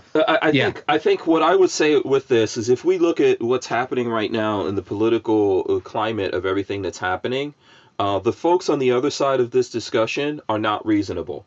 So in my mind, you don't negotiate, you don't talk to anyone who has lost all sense of reason. And what I mean by that is from the Second Amendment, right, which gives us the right to keep and bear arms and says it should not be infringed. How many infringements do we have right now? Like, so in terms of laws, how many laws do we have in America that are each, it's tens of thousands, right? Maybe 20,000 or something like that, right? If you talk to people in our circles, they'll say, okay, it's like 20,000. Let's put the number there, right? Okay, if we're there, there's no reason. Exactly. There's no reason. There's no sense of reason. So it's the same discussion with immigration. People are like, oh, well, America should just be open and people should come in here. Hell no. Yeah. This is my thing, and I'm an immigrant. So I don't think, do you leave your property open? Do you leave your house open? Can anyone just come in your house and do whatever they want to do? No. This is not how it works. So if this is how you think about it, to me, you're not being reasonable. If we're a country and we're trying to deal with something, and on one hand, you're saying, oh, anyone could come into America, they could do whatever so for example, right now, one of the things that makes everyone pissed off, and this big thing on the news, is what's happening in Georgia and some other places where they're putting laws into effect saying you have to show ID to vote. Yep. Right? Biden is saying, nope, that's racist. If you're trying to get people to show ID to vote, you're racist, because people that look like me and you, Rolando, we do not understand. We don't have the mental capacities or understanding or money or something like that. Well, look, to have ID. Well, and look, here's the example that I use. I live in a city in Florida where I think it's like 70 or 80% black, and basically the entire city council, the mayor, and everybody is black. So we went to vote in the local election. Everybody there was black. Everybody was showing ID. Nobody was complaining about it. So clearly, do minorities have a problem with ID? This is a city that's controlled completely by minorities, essentially, and nobody had any issues. And they asked for ID when we went to vote, and they looked it up, and they saw that we lived there, so that we could vote. That's pretty easy. They don't want people from the other town to come and vote for stuff in this town. So if you can do it on the local level, they're just disingenuous. That's the problem. It's not logical, and I can show you how it's not logical. I'll show you how it's not logical. Well, I mean, with the Second Amendment, they're okay with showing background checks on a fundamental right and ID. So if you can restrict that fundamental right, why can't you restrict it or regulate another? I mean, you know it. Yeah, we all know it. It's ridiculous. You're saying, these people have to go through background checks. We got to close all loopholes. We've got to make sure they're doing all of this. We got to hold those guns for like 30 days. So, okay, how about we hold the votes of people for 30 days? Okay, how about we make everyone who votes have to go through a background check? Forget about ID alone, because if I go buy a gun, I've got to show, ID. I've got to, if I'm in Florida, and so I don't necessarily have to do this, and I'm a FFL. But what I'm saying is, the average person out there, they go to vote. I mean, they go to buy a gun. They have to show ID. They have to fill out paperwork, right? They have to pay fees. You know, Yep. and then in places they're like, nope, and you got to wait 30 days. Well, that's racist. That's Well, racist. Why do they have to do all that? They probably can't even read. They definitely. Why do they have to show the ID? You know, but no. On this thing, we're thinking this way, and on this thing, we're thinking that way. Then we are not talking reason. No, we're not. And We're if not you want to talking talk reason. about it differently, and look, the other side will look at this differently, but let's be honest.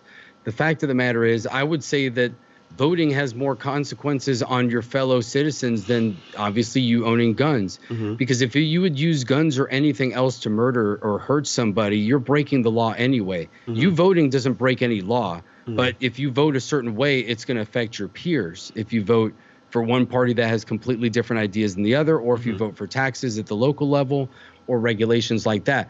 Me owning guns, as long as I'm being a good person and moralistic, it's never going to affect you. It isn't, because I'm not going to use it to hurt anybody unless they're coming to hurt me.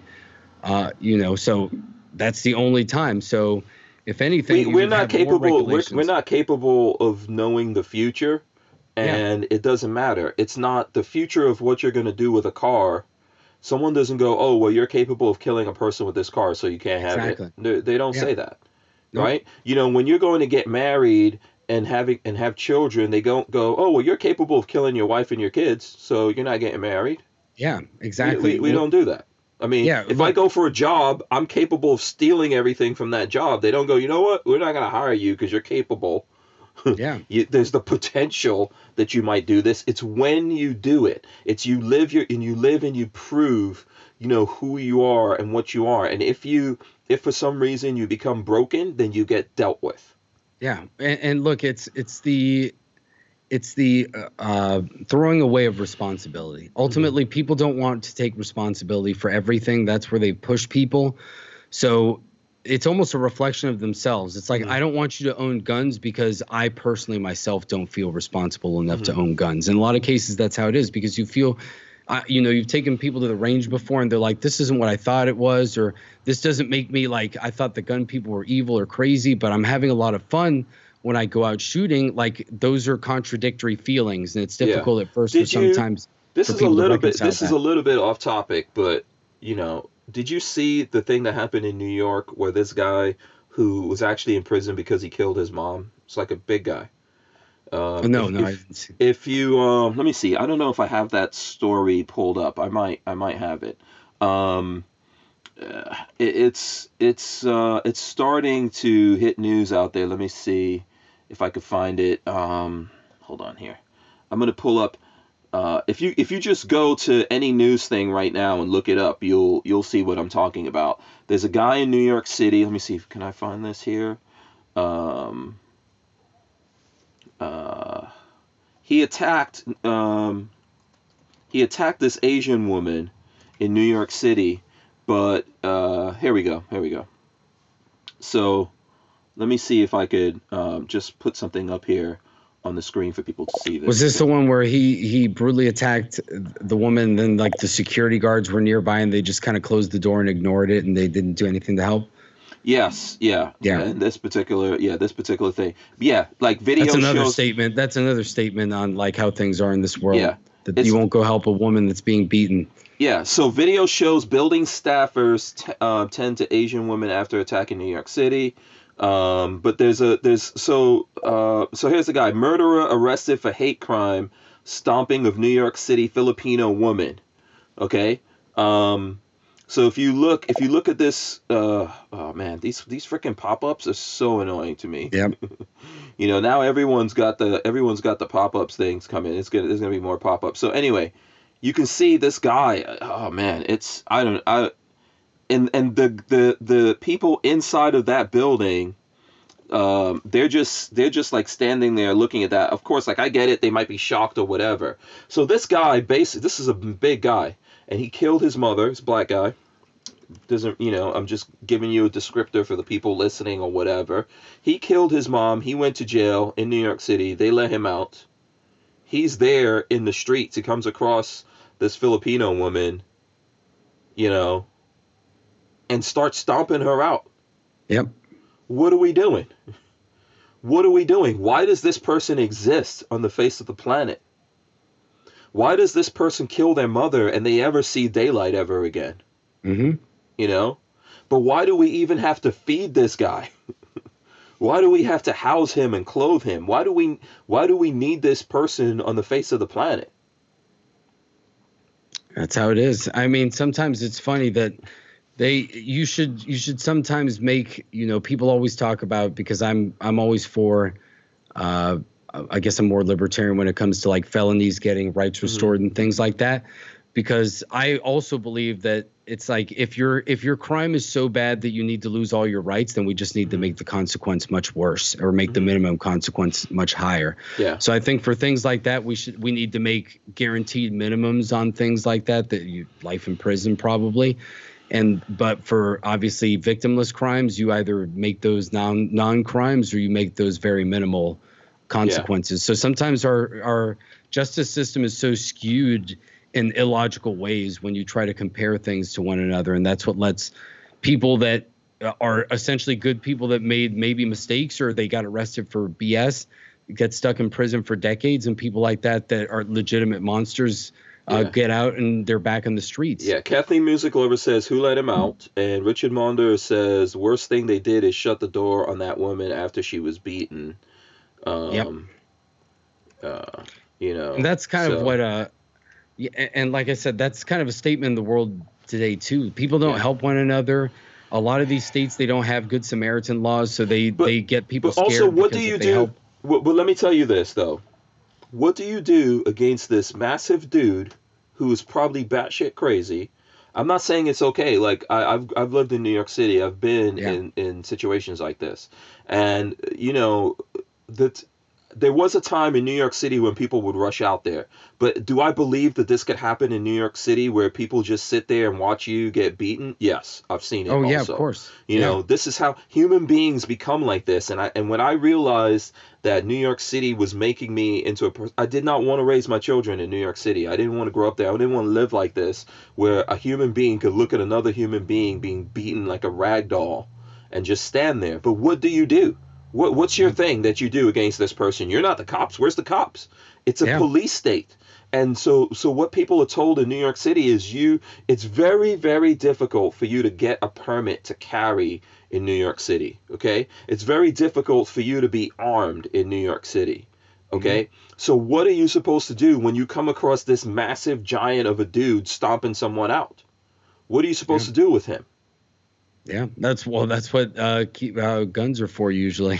Yeah, that's what I'm saying. But if you live in a place where you can't do it, and then it becomes this is where. Go ahead.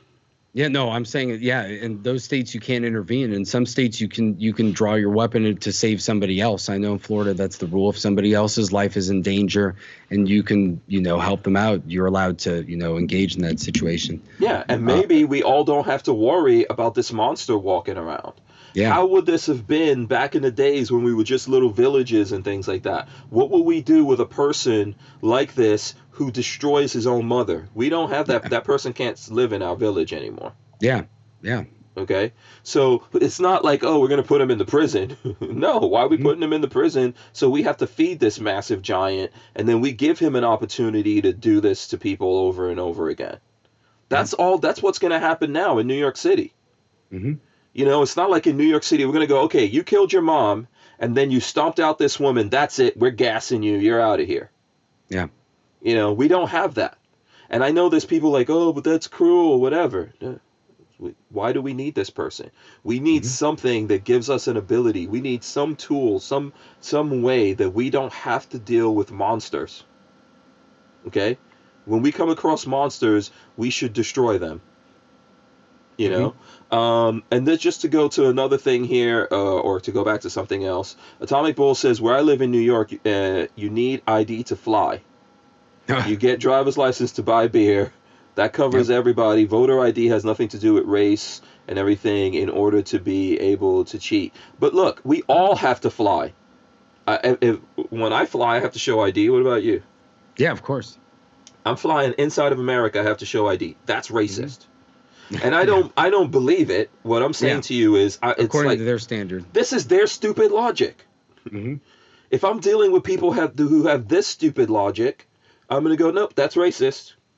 Why are you trying to make me, I think, like we were talking yesterday about the airplanes, man. It's gotten so bad that no one wants to fly because of the draconian Nazi-like tactics that the airlines are taking to make people wear masks and all this kind of nonsense, right? Mm-hmm. That's not stopping a damn thing. And then we have to bail them out, but we have to show ID to fly. Why? It's racist. Why are we doing this racist thing? If it's racist to make a person show ID to vote, why are we making them show ID to fly? Yep. And it's so simple that it's crazy that, normal people a lot of times don't see the logic. Or I get more annoyed of, if you know that you're, and that's kind of a post that I made on IG the other day talking about all these other, bills that the Democrats are trying to pass that are not gun bills. And I basically said, I'm kind of tired of dealing with this whole, like, let's reach across the aisle kind of thing mentality, because I basically made it clear. I was like, you got like HR 1, HR 5, HR 842. So one is basically taking away states' rights from, controlling their own elections, which that's that's in the Constitution. The other one is the Equality Act, which would basically, deal with, allowing people who identify as women but are not to compete in women's sports and things like that. I think that hurts women's rights. Oh, massively. And then 842 was basically breaking right to work in states. So that forces everyone to unionize, whether you want to or not. So that takes away money and your own sovereignty because you can't choose. So I'm like, look, so you can say that you're pro-gun, but if okay, maybe let's say you voted for Biden, that's fine. And now you've become more educated. If you look at those things, or let's say that you saw my post and you're a little bit upset, but you didn't know what HR 1, HR 5, and HR 842 were, and you decide to look at it. If after you read what they do, you still say that you would vote for Joe Biden, or at a minimum, you could say that you wouldn't vote for Trump, that's fine. But if you still say that you would vote for a party that believes in those things, then I don't care if you supposedly like guns or anything like that. I really don't want to have anything to do with you because you're willing to give away my other rights, essentially. So it's not good enough that you're okay with my Second Amendment rights if you're going to try to take away my First Amendment, my Fourth Amendment, and my other rights. Like you can't take away any of my rights. And that's kind of where I'm tired of this. Let's compromise, because I feel like there are certain standards that you just have to have and we have to have as a country. And if you don't believe in our constitutional rights, then do I really want an alliance with you? And that's kind of what I've said, because those are authoritarian policies that they're pushing. So I don't know how you can reconcile the Second Amendment, which is supposed to stand against authoritarianism, with policies that are authoritarian. Then that means that you believe in like owning guns, but then you're going to listen to the government, or are you going to help them? Or how's that going to work? This is kind of what I'm saying. Like, how are we going to stand up to illogic, batshit craziness with logic when people are saying, "Oh, be reasonable"? Let's just be reasonable and do the, you have to like negotiate or do. I'm like, no, why? Why would I negotiate with a madman? This particular guy right here that did this thing to this woman, he's batshit crazy. But there's other people in society that are telling us things that we could sit here and we could explain how it's insane that you're saying, okay, you don't have to have a driver's license or anything like that, or any kind of ID to affect the course of the entire nation and everyone inside of it, but you have to have it to fly. You have to have it to drive. So it's the same kind of craziness. Like, why am I trying to be logical with crazy people? Well, you shouldn't. You should not try to. You can't negotiate with crazy people. Well, and that's kind of where I get to the point. So I know people always. I know people have wanted me to mention it and talk about it about Rob's co-written, co-authored article from AmmoLand. And when I read it initially, I was upset about it because I didn't like the tone of it. I saw his interview with John Crump, and I thought that he said the right things on that interview, and I saw Maj's rebuttal and disagreements with it, and I more agree with Maj. I think that to use a political analogy, that strategy is kind of what the Republicans did for decades, where they're like, let's play nice with the other side, let's not really put our line in the sand, because if we come out as reasonable and if we compromise, then, they'll see that we're reasonable. And the problem is, I think that the leadership of the left started seeing we're never going to get truly what we want if we allow them to use that tactic, because then we're still doing piecemeal stuff for ourselves as well. So they started saying, let's not play by that paradigm. Let's just go for broke. And then Republicans never got that message. And just being the nature that we are, for a long time, conservatives were probably like, now, obviously, you can say politicians are snakes and they lie. So that's a different story. But I think as voters, we kind of saw the logic for a while. It's like, yeah, let's act like adults. They're acting a little bit like children. So we'll use facts, logic, and all this stuff, and we'll try to be reasonable.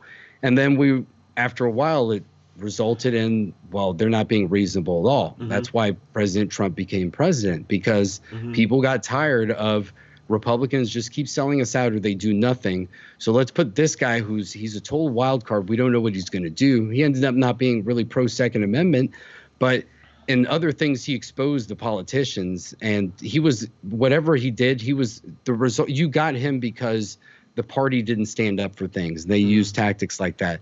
And that's kind of how I took the article. It was like, it's almost a defeatist mentality. It was very political, written like a politician. I've respected a lot of the work that Rob has done, but I think that here it kind of undermines things. And coming from the perspective of the way that my wife and I do things, now, obviously, look, Rob's been in the gun industry for decades. He helps a lot of people that I think are. He was here longer before me or you. I can't argue that. Right? And he's done great things for a lot of my people that I respect in their organizations that really do help the Second Amendment, like Maj and Tony Simon and Edgar. But that doesn't mean. But that doesn't give you. That doesn't give you license. No. Or that doesn't not. give you immunity or protection. If I said something or put out a statement as crazy as what he put out there, I would expect people to jump on that, right? Oh yeah. And if being, someone asked me what's the definition of sanity and insanity.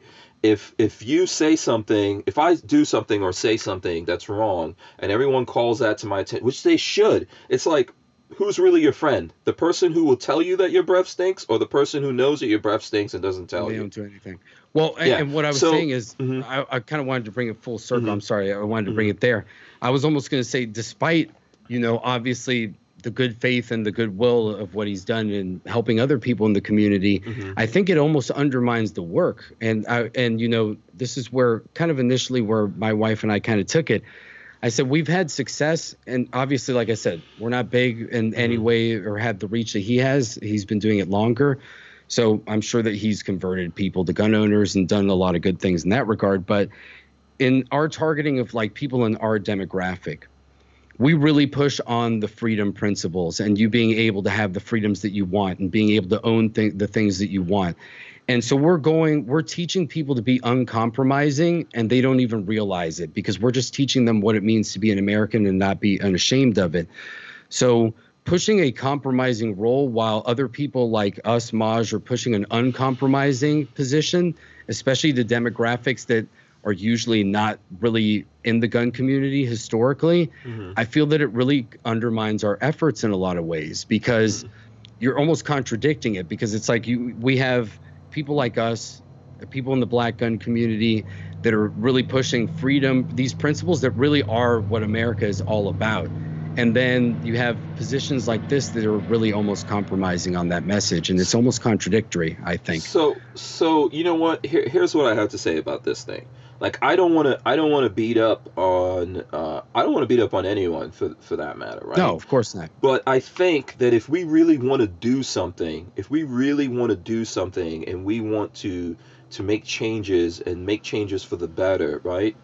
We have to change the way that we do things. So inside of the gun community, and lots of other communities for that matter, there's this kind of thing like, oh, if someone's in here and they're one of us, we're not going to say anything bad about them. So does that mean you have to hold people accountable? Yeah, are you going to let them do whatever they want to do to you? Are you going to let them just like take and do whatever, and then they could come to you and go, here's my license, I did this for 30 years, I was good? No. The thing is you could have done this for 30 years, but now you've flipped and you've gone over to the other side. Yeah. I'm sorry. I'm not going to personally attack you. But guess what? You went over to the other side, and I'm going to make it plain and clear and simple that you're over on the other side, and I'm going to disavow you. Yeah. Okay. And look, and that's what I think. That's what I think is happening here. And even as we're talking here and doing the show, there's things coming in like, Rob's here. I'll tell you something.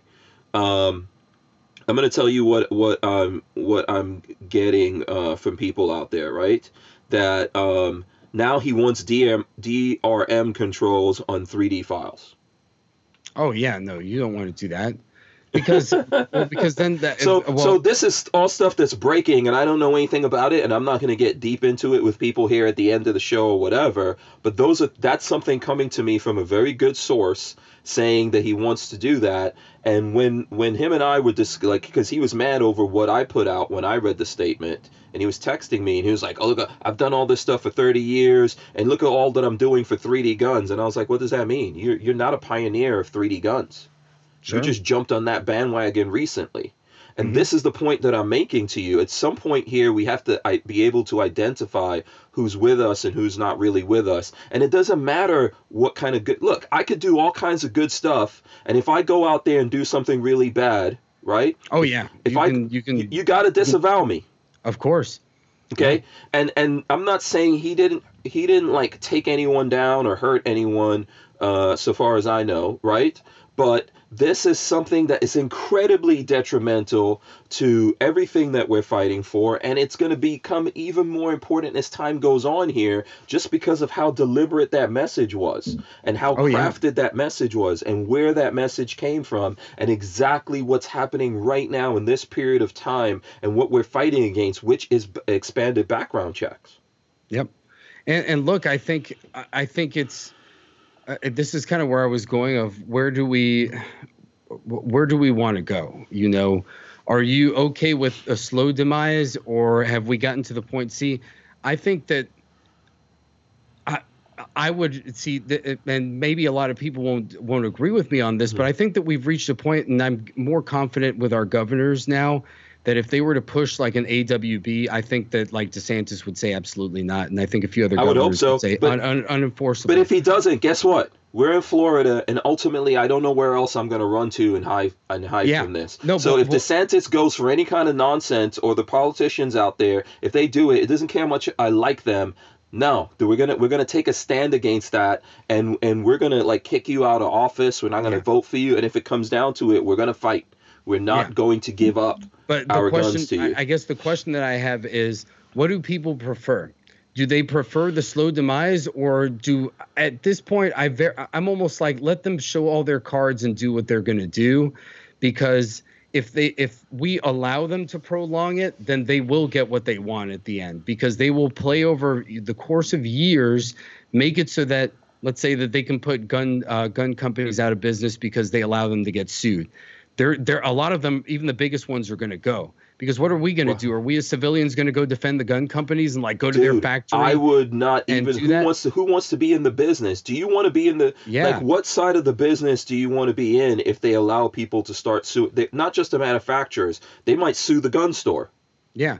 So the distributor. So by that way, de facto, look, even if 3D printing guns, if you run out of the suppliers, because right now, even with 3D printed guns, you still need to buy barrels. You still need to buy a lot of parts that you can't manufacture yourself easily. I know that you can do electrolysis with barrels and all that stuff. I know you can, but most normal people can't, and they'll never be able to do it in the numbers that will compensate for the loss of the entire industry. Never. It will never be that way. So if they do that, you're going to kill it off over generations, because eventually, even if they allow the guns to get grandfathered in and they don't take away the existing ones, people are going to stop caring about it, or they're going to make it so that you don't have public ranges. They'll make those illegal. They'll do that stuff. So it's like, well, what can you really do to instill the love of the Second Amendment to your kids after that? And they haven't done anything to take it away. So are you going to go like fight somebody over this when they made companies go out of business? It's like technically they haven't done anything to violate the Constitution. They've just made it almost impossible to create new guns. We ultimately have to say no. It's a look. This is not the only point. Like, guns is not the only thing in America that people are going to have to say no. I'm telling you, there at some point here, very shortly, they're going to say that you cannot have combustion engine vehicles. Yeah. And I'm telling you, I own an electric car. I'm not freaking giving up my combustion engine vehicles, though. And at some point, they're going to say, well, one, they're already saying you can't manufacture them. And we haven't even caught up to that. So they're telling the manufacturers they can't make them. Then at some point, they're going to say, you can't own them. Yeah. Okay. And we're going to sit here and we're going to take that. And no, people, human beings out there, you have to see what's happening and you have to go, no to that. We're not going to do that. If someone can make a better electric car and more people buy electric cars or whatever, good for you. But no one should be forced to go down that path. The government doesn't know what's best for us. I'm sorry. They do not know what's best for us. If COVID hasn't shown you that, I don't know what in the hell is going to happen for you to realize that the government doesn't know and they don't care what's best for you. Yeah, that's the thing. So it's like what we said. It's like, is it nefarious or is it stupidity? It's a combination of both. It's a lot of times they bumble their way around and then they find out through their bumbling that they can take power, and then it becomes nefarious after a while. Because by going back and forth on things like masks, vaccines, like what's right, what's wrong, if they see that the people keep shifting the positions with them, they're like, oh, wait a second. Even though we've been screwing up, they still listen to us every time. That means that now we can just choose a path and they'll listen to us. They'll because take we've everything. Seen that they'll take everything. If we can tell them contradictory things every day and they keep going for it, it's just like 1984, where they have that one scene where they're giving a speech for like a week that they're fighting a war with like Eurasia or something, because there's only like 3 countries in the book, Eurasia, and then mid-speech they change like, oh no, we're at war with East Asia. And then everybody in the crowd just keeps going, and then they just change all the signs and everything. Everybody's like, oh yeah, we've been at war with East Asia the whole time. If you let them, they'll take everything from you, man. Yeah. You're going to sit here and say, no, they'll never do this. But one day they'll come to, one day you or your children will be getting in trouble because your son doesn't want to date some chick who used to be a dude or whatever. And then there's a problem because they don't want to do that. Yeah. Okay. Every single thing will be taken from you if you allow the government to tell you what's wrong and what's right. Yeah. They do not know what's wrong and what's right. They're not even responsible for that. Yeah. Okay. We are the people. This is the reason why, it says shall not be infringed. We're the ones who decide what's wrong and what's right and what's happening to us. Okay. Yep. They'll do everything to you. If you think you won't wind up like China, where they're like, you know what? I don't think you could have more than one kid. Yeah. There's all kinds of things that you think, if I'm telling you that you think I'm talking about something ridiculous that would never happen in America, you're going to get there. Yeah. And that's where I bring it up too, that's why I have, and I know, like, going back to the article, that's why even some of my anger towards it or disagreement with it is from a slightly different perspective from other people, because I've lived in South Florida for more than 20 years. So I've grown up hearing stories from Cubans and Venezuelans. So for me, it's like, let's say that we take it at face value and say that Rob is coming from good faith. Let's say you give him the benefit of the doubt. If you take the article in a vacuum, I would still this is a big say. This is a big say. No, I would say I still disagree with this coming in good faith, because I think it's a naive viewpoint. Because I've been growing up hearing all these stories and seeing, witnessing these things next in our backyard, where the politicians tell you one thing and then they take away everything from you. They whisper these sweet nothings in your mouth. So I would be like, with all due respect, man. In your ear. It's supposed to be in your ear. I don't want sweet nothings going in my mouth either. Yeah. But it's like with all due respect, man, I'm not going to buy into it, because that was your Ricky Ricardo moment. I'm just teasing. Because the other side deals in bad faith. And I think that's where, even if you take it in a vacuum, it's a very naive viewpoint, because and I think Rob even admitted this himself when he was talking with Crump. He's like, look, dude, I only deal with the Second Amendment. And this is where my IG post comes back to it again. If you only focus, or you only say that you focus on that, and you don't see that then they're going to create other laws that will eventually force the confrontation on the Second Amendment, or where they take away your other rights so that you can't even talk or organize to defend the Second Amendment, then you can't keep everything in a silo. You can't just say, well, I'm going to only focus on the Second Amendment, but they're going to take away my freedom of speech. But that statement is not accurate. Like, no, we don't live in a vacuum. So we don't live in a vacuum where only the Second Amendment exists. Everything exists, and if you're a human being, you have to deal with everything. Well, that's what I'm saying. Yeah, that you can't just take that perspective, because I've seen this more in the gun community lately, where it's like, let's kumbaya, let's go with our friends that might be liberal gun owners. I'm like, I'm okay with that if they're against all these other things that are being pushed now, and they really are genuine. They might say, like, this party left me, man. Like, this is not really what I believe in. I was like a liberal. I'm not a progressive or a communist or a socialist like this party is now. It's like, well, if you're against those things, you can jump on the boat. But if you just like guns because they're fun, and you'll take whatever regulations because you're going to be part of the party, so you might get to own guns if you're a party member, and you're okay with all this other stuff. It's like, no, I don't want to compromise with you, because I see what compromising with this party does. They take away things, and they don't just do it with the guns. They've done it with other things. So why would I believe any dealings that I do with you? I can't. And that's the problem. We're separating the voters, I think, of the Democrat Party, and a lot of these people, maybe they are dealing in good faith. You know, maybe Rob, we could say if he might have some other motivations. I don't know. But let's say that some of these liberal gun owners do truly believe, like, well, background checks, like, we won't take away the guns and we don't believe in this other stuff, but we really do believe in background checks. And it's like, well, if you came from that perspective and you never knew anything, okay, let's say that you believe in that. But look what your party does and look what they're suggesting. Like, why aren't you standing up to that? Because that's what they really believe in. So maybe you only believe in minimal gun control, even if we believe in zero. You know, that's better than taking everything away. But the problem is the people that represent you, that you voted for, don't agree with you. You know what? They don't. Here's what I think, man. And I know we're over the 9 o'clock hour, and I appreciate everyone who's still listening to us and watching. I hope you guys smash the thumbs ups. Here's what I honestly think about this. And I think this is maybe what's going on with Rob. I think he's one of the elite in his mind that we were talking about before. Yeah. And he feels like none of this pertains to him because it's never going to affect him. And that's when you start thinking like this, because I'm willing to fight for everyone on things, right? And that's what I think it comes down to. I don't want to be the only person that has the guns or has the rights or whatever. We all need that. And I think once you start believing like, hey, I'm the elite, this is never going to affect me. You know, that's what I was saying before. The person who believes that it's never going to affect him. I've seen it before. He's somewhat a Floridian. You know, I guess people can claim all kinds of different things here. I do it too.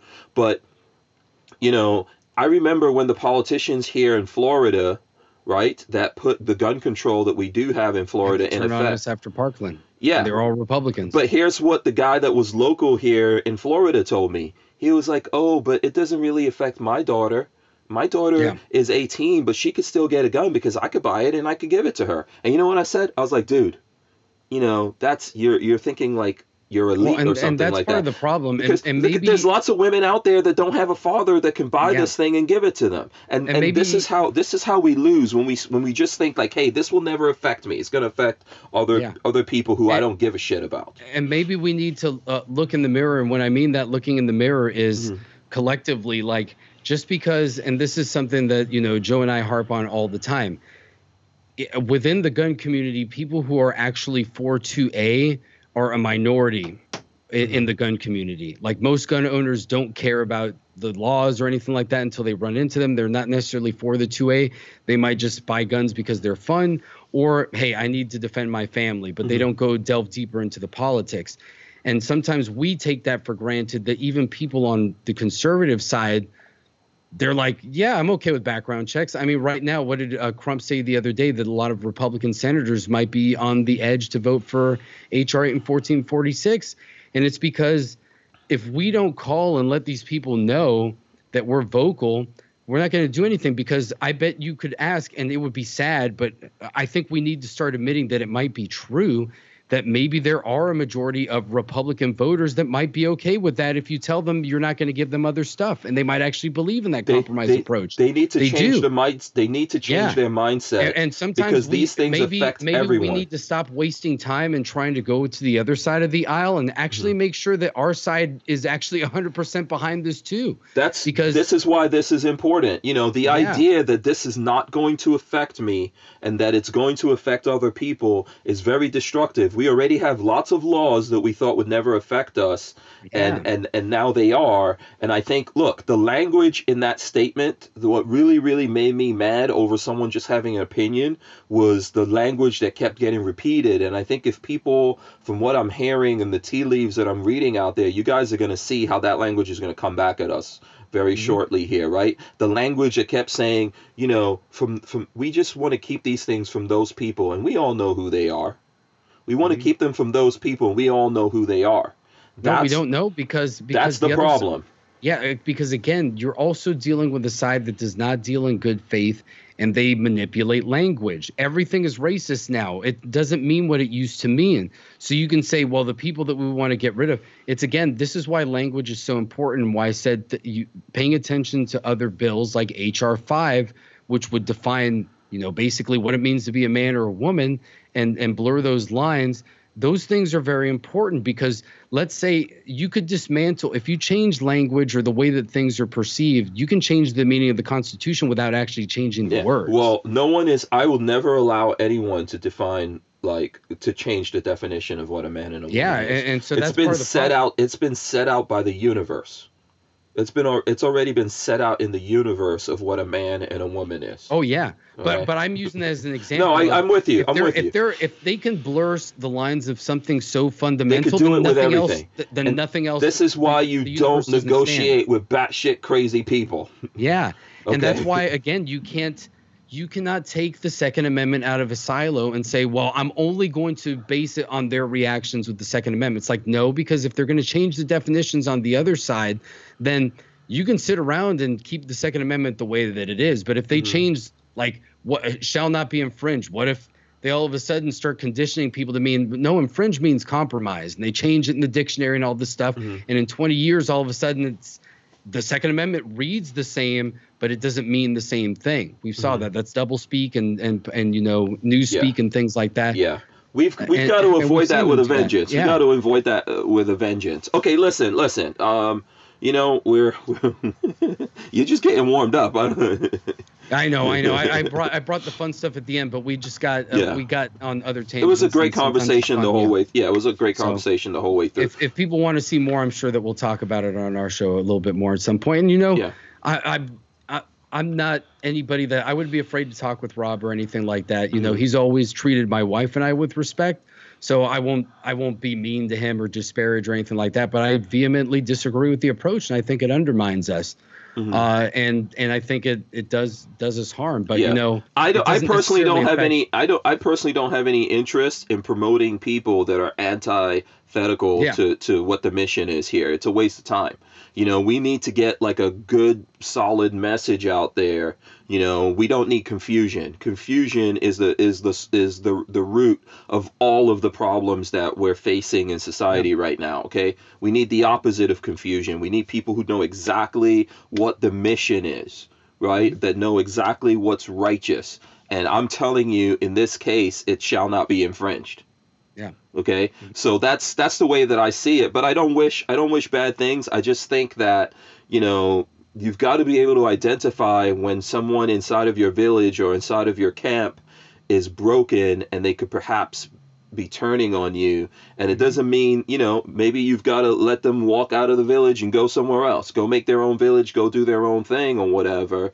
But you can't keep wasting resources and energy and time on those people when it's very clear. And to me, it's kind of clear. I've seen things going on for a long time and I've let it go. And then that letter that I read was the final straw for me. And I was like, no, that's it. I'm not supporting this person. I'm going to disavow them. I did it maybe in a way that some people were like, oh, this is, you know, Hank just flew off the handle. Well, that's where I was at in that moment. Oh, and yeah. I feel good with a lot of that. It's because it's playing itself out to be true. So. And sometimes that's how people feel. I can say that I felt the same way when I read it, but I was like, I'm not going to say anything about it because at the same time, I want to know exactly why. You know, why do I feel? What is exactly the reason that this made me upset, and how does it really undermine us? And I also wanted to hear I wanted to hear him speak for himself on John Crump's thing. I think John did a great job, and I think Maj's thing was good, and I agree with some of the things. Obviously Crump was just interviewing him, so I agree. I like how he did. I mean, I think people can see when they're getting BS'd, and people just have to, people just have to make up their own minds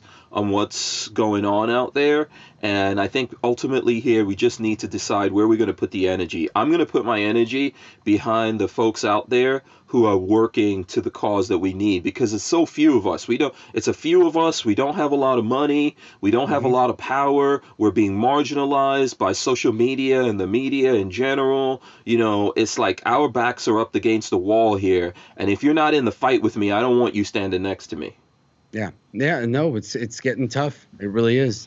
Yeah. So that's the ranks. Yeah. Yeah. That's my thing about it. Other than that, hey, I wish people good or whatever, but I'm just not going to push forward those kinds of things. And everyone at least is awake to this and seeing it. And I think that, it's all going to play itself out, and everyone can make up their own mind. Yeah. What they want and look, it is good. I would rather. Like, I agreed with, because I watched your episode on Monday with Babyface P. Like, I'm totally glad that AMOLand did it, because I do want to know where people stand. That's what free speech is all about. Sunlight is the best sanitization for bad ideas. I just hope they don't keep putting more of that out. That's what I hope. No, because I don't think it's going to help when we start seeing that hit in the news, and it's like, well, here's AMOLand, they're cool with this, or here's this thing or that thing. That's what I worry about with that. Yeah, but I think ultimately they did. Like I publicly cursed them out, but then I also spoke to them, to the guys there, and I believe that they were trying to do the right thing. Ultimately, And I think that's sometimes what the other side does too. They're so afraid that our message is so strong. It's like, look, if we're really confident in our position with our people, I get it. They might use it against us, but if you think it's going to convince people on our side, then maybe our side is not that strong. And like I said again, maybe we need to worry about. Pumping ourselves up. Atomic Bulls has a good comment. He says the response from Reed Hendricks was very well done. I actually watched that. Someone told me about it today, and so I stopped what I was doing. Gotta check it out. Yeah, you should take a look at it. Reed from Val Ridge. Look, that guy was a professor.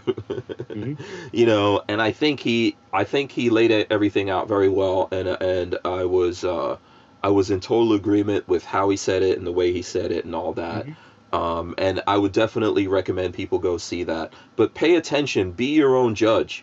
If people bring things to your attention, now you need to look and you need to make up for your own self. That's what I've done. People have always, from the time I've been doing this and having Rob on, people have been telling me things, and I was like, nah, I'll find out for myself. And then I started finding out for myself, and Rob was sniping me and other people and lots of stuff out there. And then this thing is not, I just didn't jump into this one day, it built up to this. But I do still say to folks out there, ultimately, you have to, and I'm not talking about you, Ro, because I know you're like that already. Everybody's an adult. You got to make your own decisions. Find out for yourself. Look and do your own study and research and pay attention to what's going on, and the truth will out. Yep. And then just, support the people that really are doing the right thing. And, if you feel that somebody isn't, just ignore them or, don't mess with them. Yeah, exactly. So listen, let me wrap this up here. Can you tell the folks out there, if they want to get more of this from you and Joanna, how can they if you want to find us, we're the Locked and Loaded Latinos. So pretty much on all social media, you can search for Locked Loaded Latinos all together. That's our YouTube channel as well, youtube.com/c/Locked Loaded Latinos. You can find me individually as Puerto Rican Pistolero. Mostly on Instagram is where we pretty much got started, so that's our primary platform. And my wife is Johanna. She's Latina Locked N with the letter N loaded. And you can give her a follow as well. And we have our show live every Sunday at 7 p.m. Eastern, usually for about 2 hours. And it's been a lot of fun. So it's both of us there. Sometimes we have guests. With our show, it's funny. I think a lot of people like it when we don't have guests. We get more views without it. It's kind of weird. Oh, you guys are a dynamic duo, I think, just the two of you together, Yeah, it's because even with one another, we're still conversational. So it's almost like we interview each other and we have real conversations, and a lot of people like that because I like when it's just even me and you, or if it's me and Joanna, because, we can really have a good we're very flow. Conversational. A lot of times what you hear on our show that's a lot of the conversations that Joe and I have in our personal lives, except without, maybe I won't throw like F-bombs when I get really angry. When I read something and I get really angry, you won't hear it on the show. You'll hear the passion, but you won't have the cursing. Oh, you don't get it? We try to keep it a little bit more family friendly on the show. And I know my parents always watch, so they would be like, oh, no, we don't want you to do that publicly. Oh, okay. I get it. No, I think you guys do a great show. And if people aren't aware of the fact, like, I believe you guys are really passionate about what you believe, and I hope you continue doing what you're doing and you grow and the folks out there support you and everything, That's what's needed here, right?